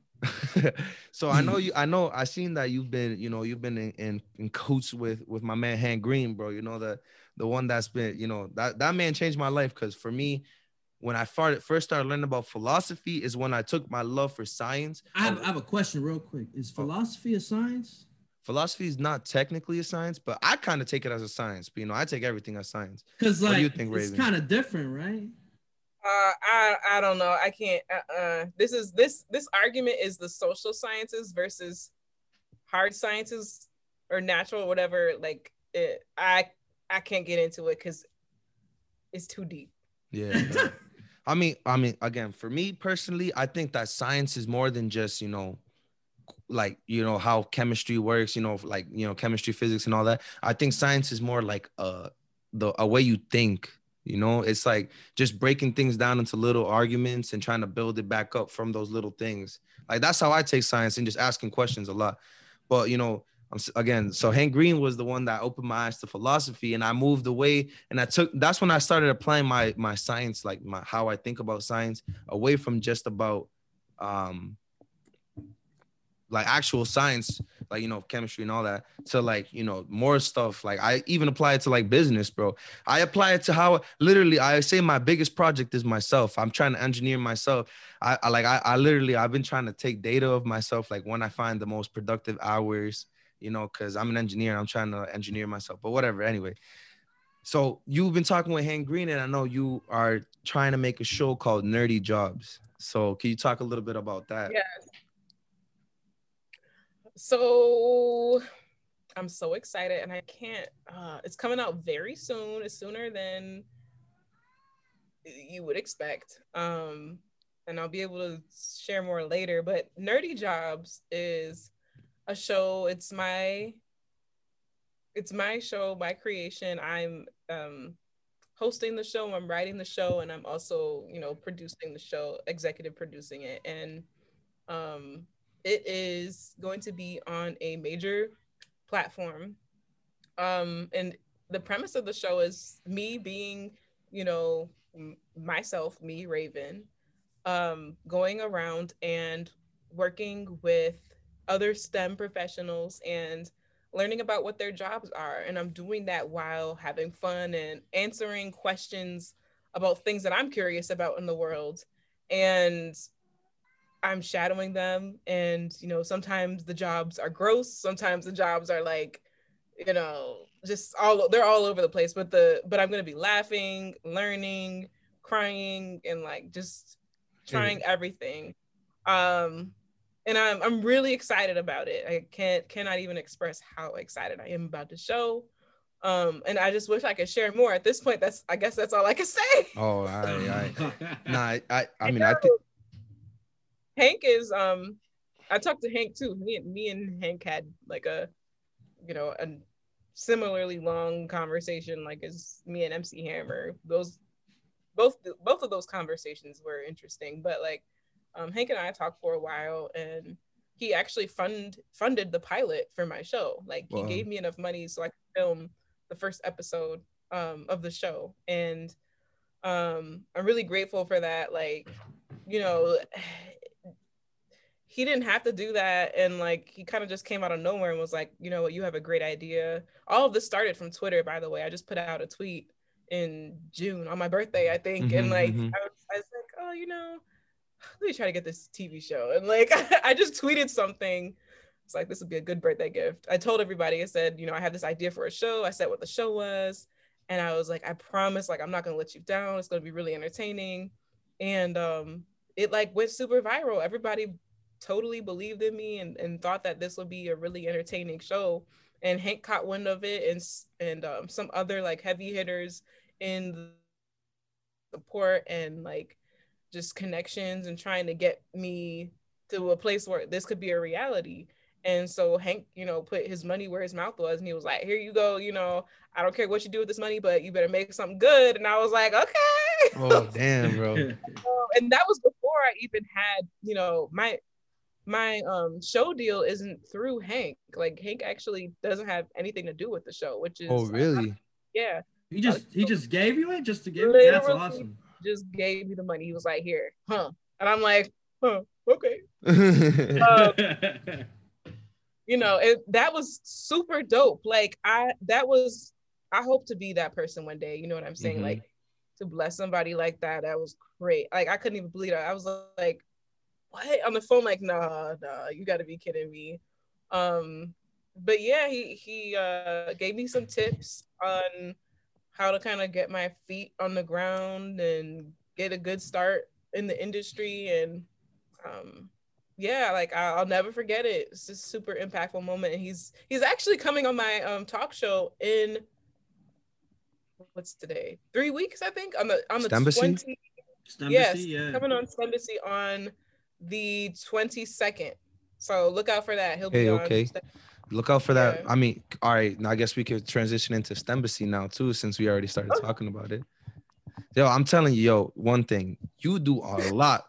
You do a lot. A question I have is with the PhD and the Stembessy and the show. Like, what does your day look like on a daily basis? Like my days are busy. They're really busy. I do a lot, but I also quit my job earlier this year. So like a couple months ago, I actually was able to quit my job, and that was kind of on a leap of faith. I didn't really have much of a plan other than like, I feel the energy and where things are going for me, and I know I need to dedicate this time and this energy into my craft and what I do and like what I'm passionate about. And I really didn't know like, where's this money gonna come from? Like, how am I gonna live, right? Yeah, Luckily, yeah. I'm married. Like, I got a whole dude. Like, very supportive. I would not be able to do this without him. I shout out to all the partners in the world holding it down. Shout out to all the partners in the world. Shout out to the partners, bro. Like they really do hold it down. He's awesome. Love you, Taylor. But I quit my job, and like, he was like, I will hold it down for you, figure it out. And he's like, I got faith in you. So that's all you need, bro. That's all you need. It's crazy.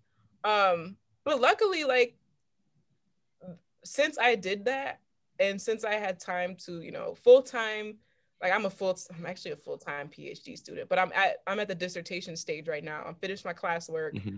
And so my day-to-day, I try to budget my time so that I'm hitting milestones with my research. I I kind of treat that as a paycheck. Like, even though I'm not getting paid, I treat it as a job. Like, you know, if I don't meet these deadlines, I'm gonna get fired, you know? And that's important to me, to just put that pressure on myself, because, you know, everybody says this, and I was told this before I started my PhD, and I was just like, oh, y'all are tripping. But like, once you get to the dissertation stage, it's really all on you. Like, it's all on you. Nobody's screaming down your back like, oh, you know, you got to get this work done. Like, it's really on you to set aside the time to write that thing and do the research, because your advisor might not even care. Like, you know, you're really on your own. So I put that pressure on myself to get that done. And then the rest of my day, like, my number one priority is like staying in a positive mindset, especially this year. You know, I really do my best to stay positive, and like building communities online, and like listening to what people need in the community, and how can I use my skills and talents to address some of these needs, and like being really understanding of what my mission is in bridging the gap in science, and making bridges between communities in science, you know, and how can I do this in different ways? And STEMbassy is one of them. And I know it seems like a lot, but when you are really like operating in your passion, it kind of is just like, you know, walking on water. Like it's just, you're just flowing.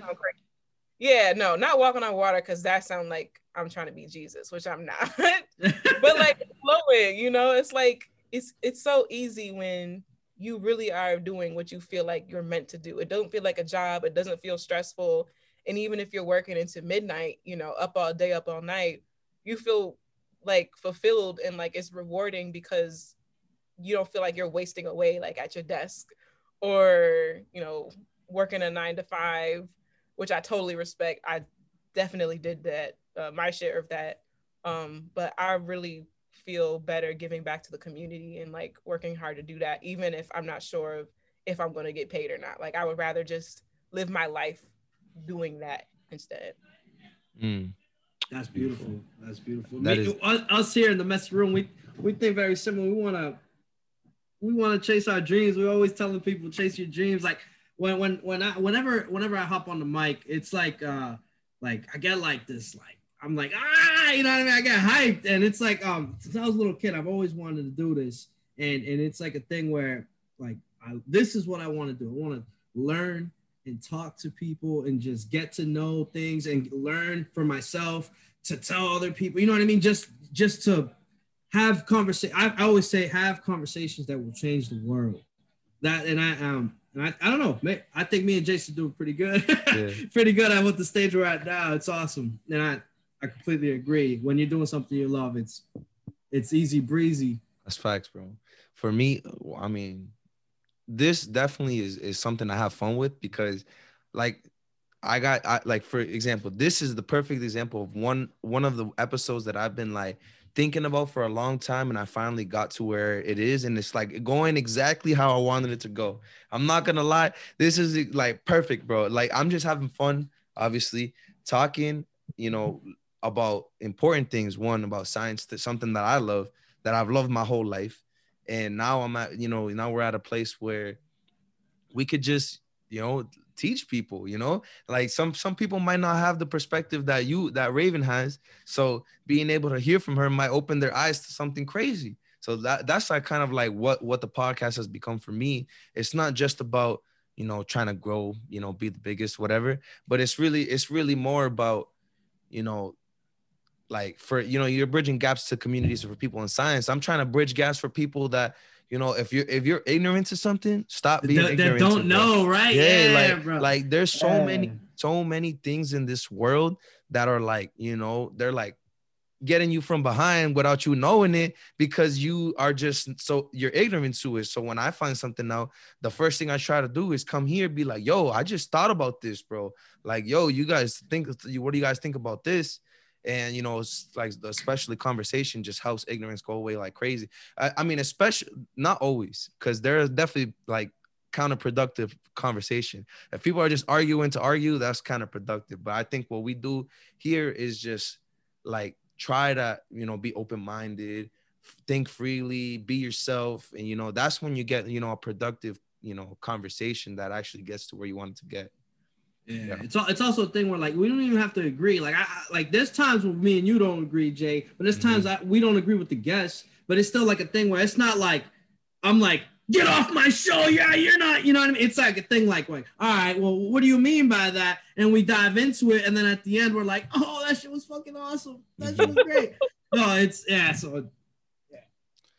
so I definitely agree. Doing something that you love is not working a day in your life for sure. Like the quote is true. The quote is true. So now, all right. So now we can get into what you're doing with STEMbassy, because that's another beautiful thing. You have a whole panel of people that you do the show with. Like it's 5 people, right? And you you guys bring a guest on from the scientific community and just talk science. And I remember which episode, which was the one I was watching, and you said, I by the end of this, you'll probably be thinking about something crazy and you'll learn something from this. And I was like, bro, that's what I try to do with our show too. So, you know, there's like a little parallel right there. But, you know, talk a little bit about what STEMbassy is and what it means to you. Yeah, like, you know, with the STEMbassy was started this year in February, and I started it on my own originally, and I did it because, you know, I saw the pandemic coming, and it was before we had been put on lockdown in New York, you know, which was one of the first places, and I just knew that this was going to be bad. Like nobody was saying it was going to be bad, but as a scientist, you know, I understand microbiology. I understand how viruses work, and like, you know, I knew exactly what was going to happen this year, which is probably why I'm not so sad.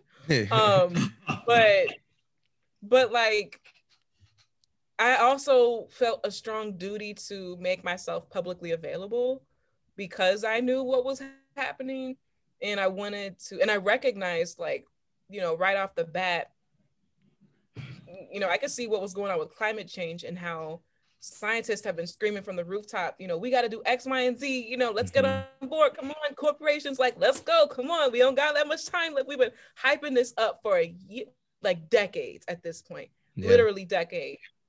It's quiet. Like we got movements going on that are very meaningful, and action is happening, and we have seen some changes, but people are still denying it, you know, denying science.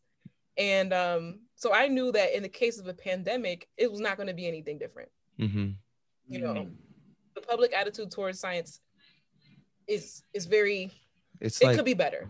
You know?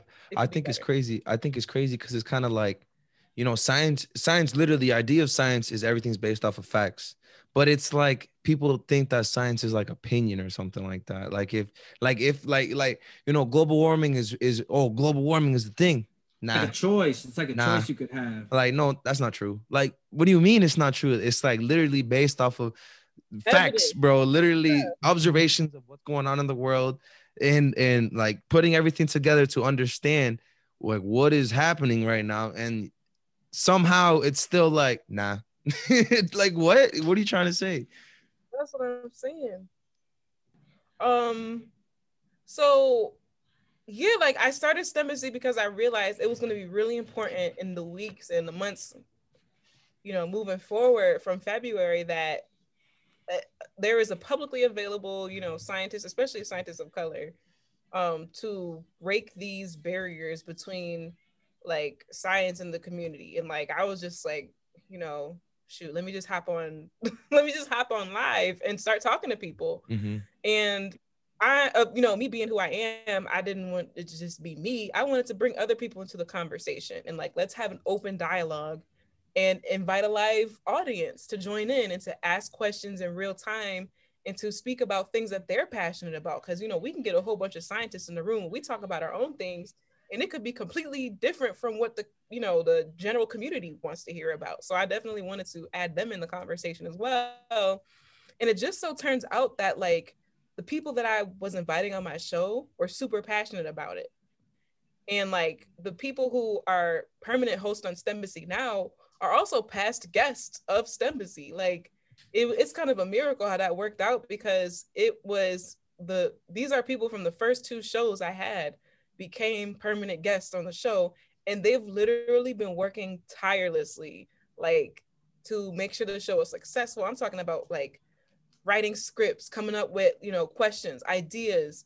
We got a graphic designer now who volunteers for our show. We have like a science writer who's getting ready to like do her thing on the show, in addition to the 5 hosts that we have as recurring and permanent hosts. And like, we've been able to bring in heavy hitters in the public science industry, I guess I could say, like science communicators and STEM people who are ambassadors to STEM. And we really do focus on bringing on people who also have social initiatives. So like, for example, we're not just going to bring on an engineer. We want to bring on an engineer who, it believes in a cause and is actively fighting for a cause. Whether it be STEM related or not, we want to normalize like people in science being connected with their communities and being leaders in their communities. And we worked really hard last season. We had our season 1. It went from like February to June, and we grinded, and it's like our motivation was like, okay, season 2, we want to bring on some like even more heavy hitters. We want to have a celebrity lineup. Like, come on, let's go. And so we do have a celebrity lineup. Like, we started off the season with Emily Calandrelli, who is the space gal on online, but she has a Netflix show called Emily's Wonder Lab, and it's very popular with the kids. Is doing very well, and she was already successful. She's an author of like a book series called Ada Lace Goes to Space or something, or like the Ada Lace series. It's a series of books about a girl named Ada Lace, and she does like science things. And so she was already successful. Now she has this Netflix show, and hoping to get a second season from that. And she was our first guest, and we kicked it off with her, and I feel like every week, like, we just level up, and we're ending with Hank Green, who's just like the pinnacle of what we are trying to do here. And so this coming Sunday we have Darian Wen. He is Lab Shenanigans. You probably seen his videos, like he does like really funny TikTok videos about science. But if you don't know about Darian, definitely look him up, Darian Wen. Darian Wen. Okay. I'm not really on TikTok, so yeah, no, he's really funny. Like, Jason, I know you're gonna enjoy the TikTok. Okay. I know. Get TikTok, bro. I don't know why you're waiting, bro. Bro, I already spend a lot of time on social media, bro. I'm trying Get TikTok, bro. It's for business, bro. Okay. Yeah. Listen, if I'm on TikTok, you can do it too. Okay, you can do it. But yeah, like, I'm really proud of where it's going, and I'm looking forward to see where it goes in the future. This year, I'm glad we had a shorter season this year, because this year's been long and challenging. But like, season 3, shoot, I don't know. We trying to get a sponsor. We trying to level up. Let's see. There you go. Love to see it. I think that's something beautiful, man. I guess we're running out of time, so I'm gonna just pop off some science questions. So, we've been talking about like science in general, like, so I'm gonna try to, bring it down. So one thing, especially like applying to how, COVID and everything right now. So, we have like the protocols right now is like social distance, wearing masks, sanitize, and everything like that. So what scientifically makes that work? Like, why is it that those things are in place, that they made that decision to put those things in place, and why does it work to stop, like, to slow the spread of corona? Well, we have been learning a lot about the virus this past year, and we started about the end of December, not knowing December last year. We've heard of the virus, we know there's an issue coming up, and from that point we started around the world trying to work to identify what's going on, and like a lot of data has come out. And as far as like how the virus spreads, we know it spreads in little droplets that form when you talk, when you cough, when you sneeze. They come out of your mouth and your nose, and they spread through those droplets. And so it's important for us to wear a facial covering that covers your mouth and your nose so that we can stop the spread of those droplets, and keep them contained to, your person. And then hand sanitizer works to break down the actual virus particles and the virus itself into, basically dissolves it, I guess you could say, breaks it down so that it can become inactivated. It won't infect people. So we put hand sanitizer on our hands because we touch, you shouldn't really touch your mouth, your nose, but it's inevitable. Some people do that. And, you might, we don't shake hands anymore, but just imagine like if you coughed in your hand and you shook hands with somebody and then they put their hand in their mouth or something, scratch their nose.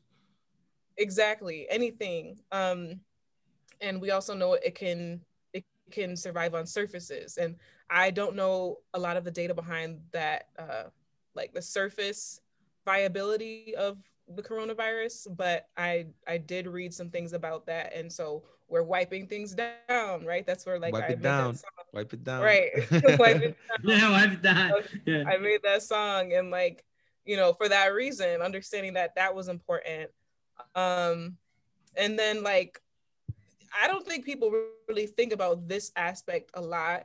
And this is that like, the longer that this virus is alive, the more generations it has to mutate. Like, and the virus isn't mutating. It's not mutating fast, right? Like there are definitely other viruses that mutate way faster than the coronavirus. And the coronavirus has a proofreading enzyme in it. So it can spell check itself. It's correcting itself as much as it can. But mutations are inevitable, right? There's never a perfect that's how we're here. Yeah, that's how we're here. That's why we're all so different. But imagine, right? Like you see how different we all are, right? Three of us, we're all so different from one another. But these differences evolved over like tens of thousands of years, if not like hundreds of thousands of years. I'm not really sure. Viruses have a much shorter life cycle. Those changes can occur. I don't know. We got to look up how long coronavirus can live outside of the human body or inside, right? But like the more chances it has to have generations, and with each generation you can have more mutations. And right now the virus has not mutated in a way that makes it easier to spread. We don't know, there's no data that says that. The virus hasn't mutated in a way that we think that our vaccines will not work. But if we don't keep the numbers down, like you never know what could happen. So we gotta stop the spread so that we can stop giving the virus a chance to mutate and become different from what it is right now. Then it'll be worse after that. Because it'll be worse after that. Like then, all of our medicines, if it mutates in the place where we're trying to target our medicines right now, we have to start from scratch, right? Because then it's not gonna work no more if it changes too much. Little things like that. And I definitely don't want to scare people, but I want to give people another incentive to not give up, right? Because this is, right now we kind of, I don't want to say we have it under control, but like, actually the cases are going up where I'm living right now. Us too. Yeah. So we don't necessarily even have it under control, but like, it could potentially get worse if we don't manage it. So I mean, I think the attitude has just become, if we get herd immunity, we'll be good. But the herd immunity could bring a whole different disease and a whole different virus in here. But yeah, it's tough. It's tough. All right. It is tough. Like, and I tell people, like, I almost died from the seasonal flu 3 years ago. Like, Really? I was in the hospital. Yes. And I did not get my flu shot that year. I actually didn't get the flu shot 2 years in a row.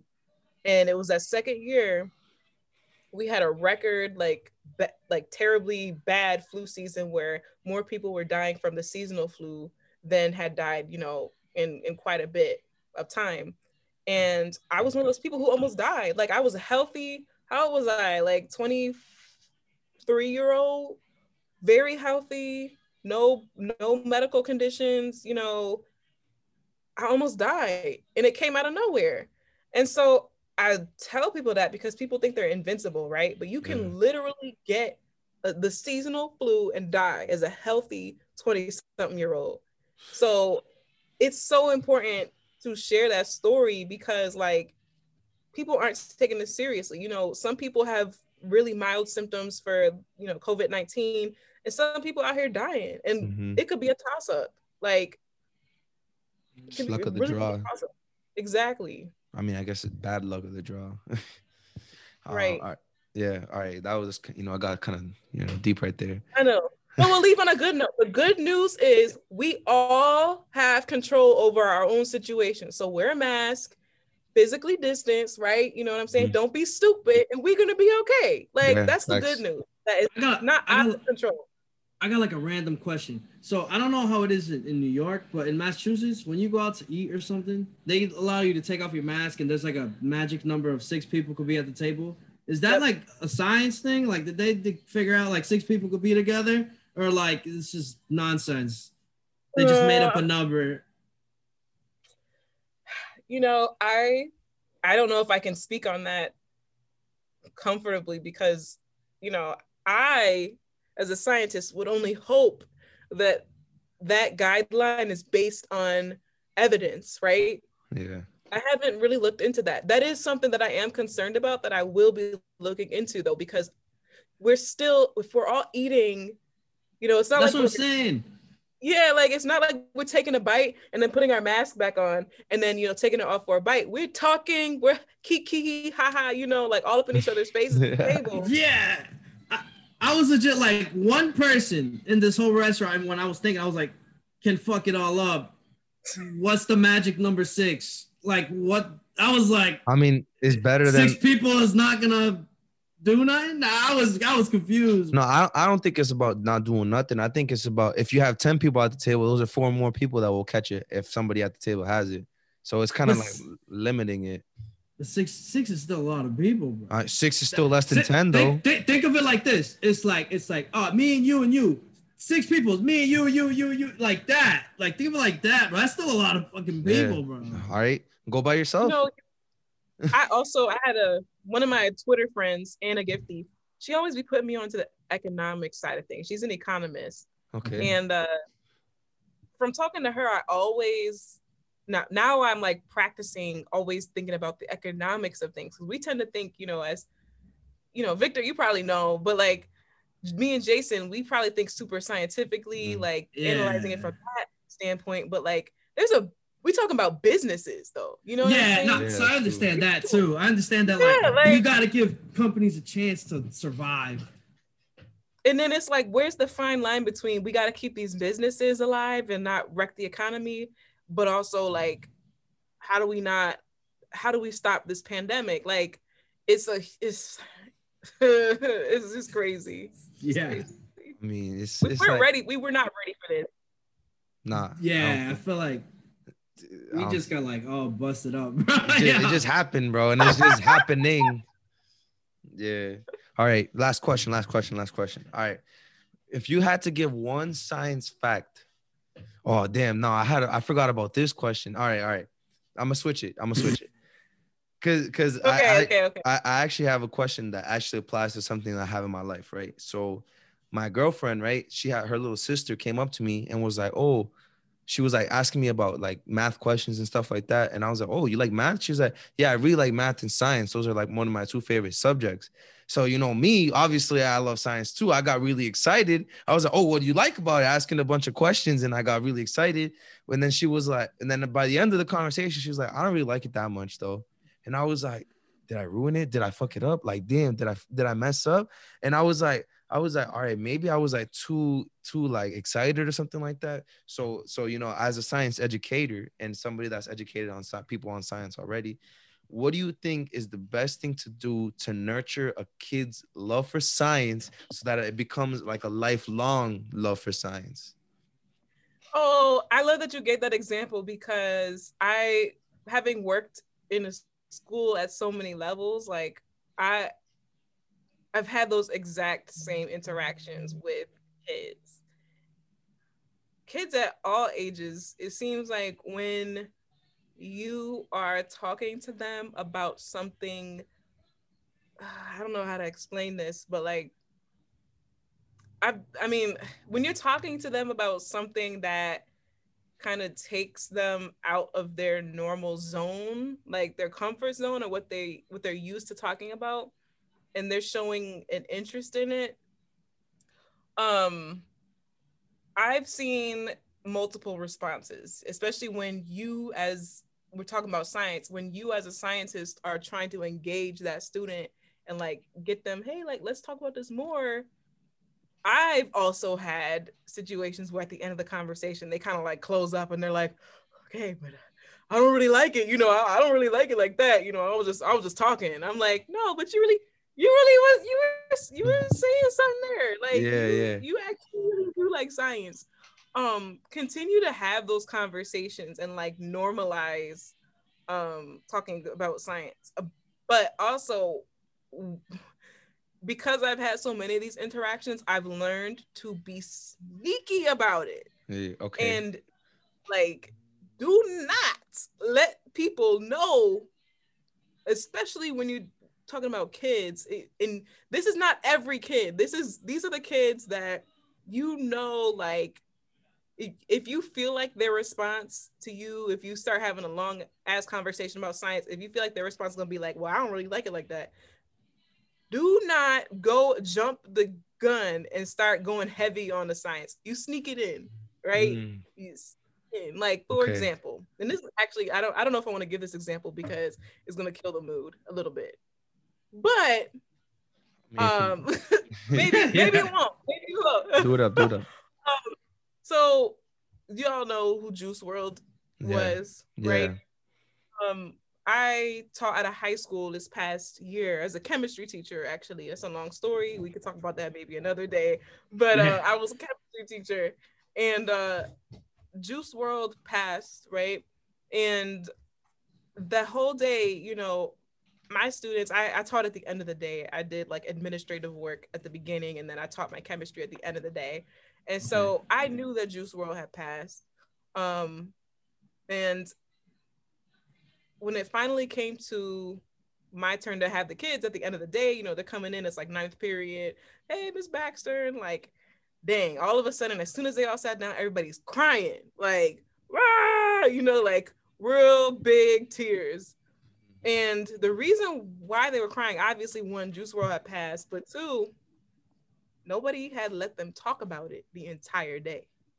Like the teachers, you know, I was working in a predominantly Black school, and I think we only had, you know, it was a charter school, 400 students, but like only 3 Black teachers. Wow. So, you know, all the other teachers were white. And we had one dude from Puerto Rico who taught Spanish. He was actually really chill. But that was it. And so come to find out, these kids were not allowed to talk about it in these other classrooms by their teachers who didn't look like them. You know what I'm saying? Like they had to hold that emotion in all day long. And then they felt safe enough to like talk about it and really release how they were feeling, because they knew that I would let them be their unapologetic selves in my classroom. Yeah. So that's point 1. 2, so we had to talk about it, right? Because, you know, me being a caring and responsive teacher, I'm like, okay, you know, I had a lesson today, but it looks like we got to talk about what, you know, everybody's crying about, because I started the conversation as like, I can't really teach chemistry to these kids if they're crying, you know? And these are high schoolers, like seniors, juniors and seniors. So these are big tears. So we talked about it, and he died from an overdose, right? And so first I had to talk about, we're going to talk about Juice WRLD, but first we're going to address like why this is dumb, because it's dumb. He didn't have to die. Like he died because he was trying to sneak, you know, he's trying to sneak some drugs that he shouldn't have. Trying to hide it. Yeah, in literally the dumbest way possible. Like, you know, like what? So we had to have that conversation of like, I know y'all love this man, but can we address that was dumb? And they were like, we know that was dumb. Yes. And I'm like, okay, now let's talk about why he died. And I had to break down the science of it to them because they actually were interested in understanding how an overdose happens. And like, I gave them an actual toxicology lesson in the chemistry class about drugs and drug concentrations and how drugs are formulated. And like, I taught them about toxicology and connected it to things that they were interested in or things that were impacting their lives at that point in time. And when I tell you that kids who normally like didn't give a shit about anything that I was saying in class weeks before, were all tuned in, like literally 100%. Like, I'm with you, teacher. Like what's up? Wow. Like keep crazy the information. And so, I say all that to say, like, I did not approach that as like, hey, I'm about to teach y'all some science. I really had to break it down into like a place where it felt very relevant to them and important to them, like important for them to know that information. Yeah. Because having that information actually brought them a little closure, to understanding what happened with Juice WRLD and help them make better decision making. And like there was much more to the story than I learned science, right? It's like I learned a life lesson. I learned, not to be a dumbass. Yeah. And that is kind of how I approach things like that. There's a time and a place to be that preachy, science teacher, and then there's a time and a place to really sit down and like be with your students and meet them where they are. Damn, I don't think that was a dark story. I think that was a really beautiful story, to be honest. Okay, cool. That was a beautiful story. Cause Jason, don't be scaring the kids, bro. I just get excited, dog. Like literally when somebody said, it's okay. You gotta be chill though sometimes, though. Yeah, this dude I learned be that jumping after and getting all hyped. I learned after that situation. Relax, I can't, like, I literally was like, I got excited. I started sweating, bro. I was like, oh, really? Like, but I have to chill for sure. But I know you gotta go soon. So let's cut it right here, bro. Honestly, this has been a fucking beautiful, amazing episode. This is what I'm here for, literally. Bro. This is why I sit in front of this microphone every week, bro, trying to get people like you coming on. So it's awesome. Raven, thank you so much for having the time to come on our show. It means the world to us. You're fucking amazing. Yep. Oh man, ladies and gentlemen, if you're not following her on social media, you're fucking slacking. Get on it, ladies and gentlemen, and follow her on every form of social media. I'm telling you, ladies and gentlemen, by the end of this convo, if you don't think she's cool as shit and smart as shit too, you weren't listening. You weren't listening. Yeah. You weren't listening. But ladies and gentlemen, it's time for the messy moment. Messy moment. Messy moment. Messy moment. Oh man, ladies and gentlemen, that was a fucking amazing conversation. When I tell you, ladies and gentlemen, I'm probably gonna watch this episode like fucking 30, 40, 50, 60, maybe 100 fucking times just this week. You feel me? Oh man, this episode's been so awesome, ladies and gentlemen. Ladies and gentlemen, we're in the messy moment, ladies and gentlemen. The messy moment is a time where we can reflect and we dive into this podcast. Ladies and gentlemen, the amazing conversation we had with Raven. She is awesome. She's a beast. She's the most hardworking person ever. She has the schedule from 6 a.m. to 6 a.m., just 24 hours, just doing the most. You know what I mean, ladies and gentlemen? And it's been such a awesome, amazing journey throughout this conversation, the many conversations we had. And my messy moment, out of the many, obviously, I love doing this. This is awesome. And if I could pick a messy moment, it would be the whole episode. But since I have to get nitty and gritty specific, my messy moment would have to be when we were talking about the TED Talk that she had and how I just related with her, with the fact that she was loving what she was doing. She was loving the science. She was doing the science. She was in it, but she felt alone. And for me, that really hit me, especially to talk about it on the show, because it was something that I was going through. I felt that, you know what I mean? Like, ladies and gentlemen, you know, a little secret, I cried a little bit when I was watching that, because I was like, oh man, someone that like, you know, Jason and I find so like awesome, and she's like so up there, to relate to her in such a level like that was just, it means a lot, you know. It shows like, wow, that's, you know, it's crazy. So it was definitely, that's my messy moment, just expressing that, and just knowing that both me and her made it out, and we're smiling now. Our hair is not coming out, and we're fucking, you know, we're loving every moment of life now. We're not fucking stressed, depressed, or whatever we were on, you know what I'm saying?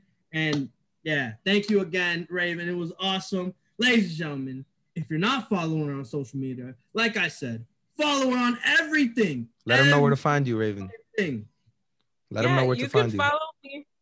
Okay. Hi, everybody. You can follow me at Raven the Science Maven on Facebook and Instagram.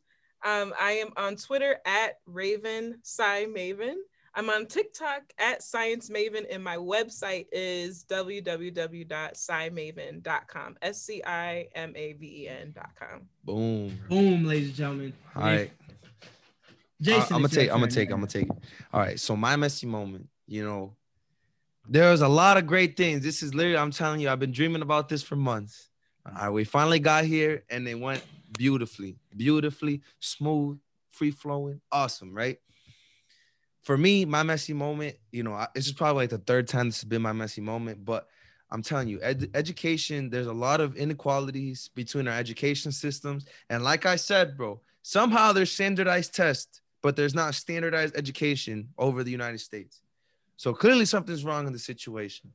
So my messy moment is when she starts doing what she's doing, bro, we got to make sure Raven gets into office as the Secretary of Education. Take Betsy DeVoe, whatever her name is, out of that place. Let somebody that knows what that needs to happen, take what she needs to do, and do what she's got to do.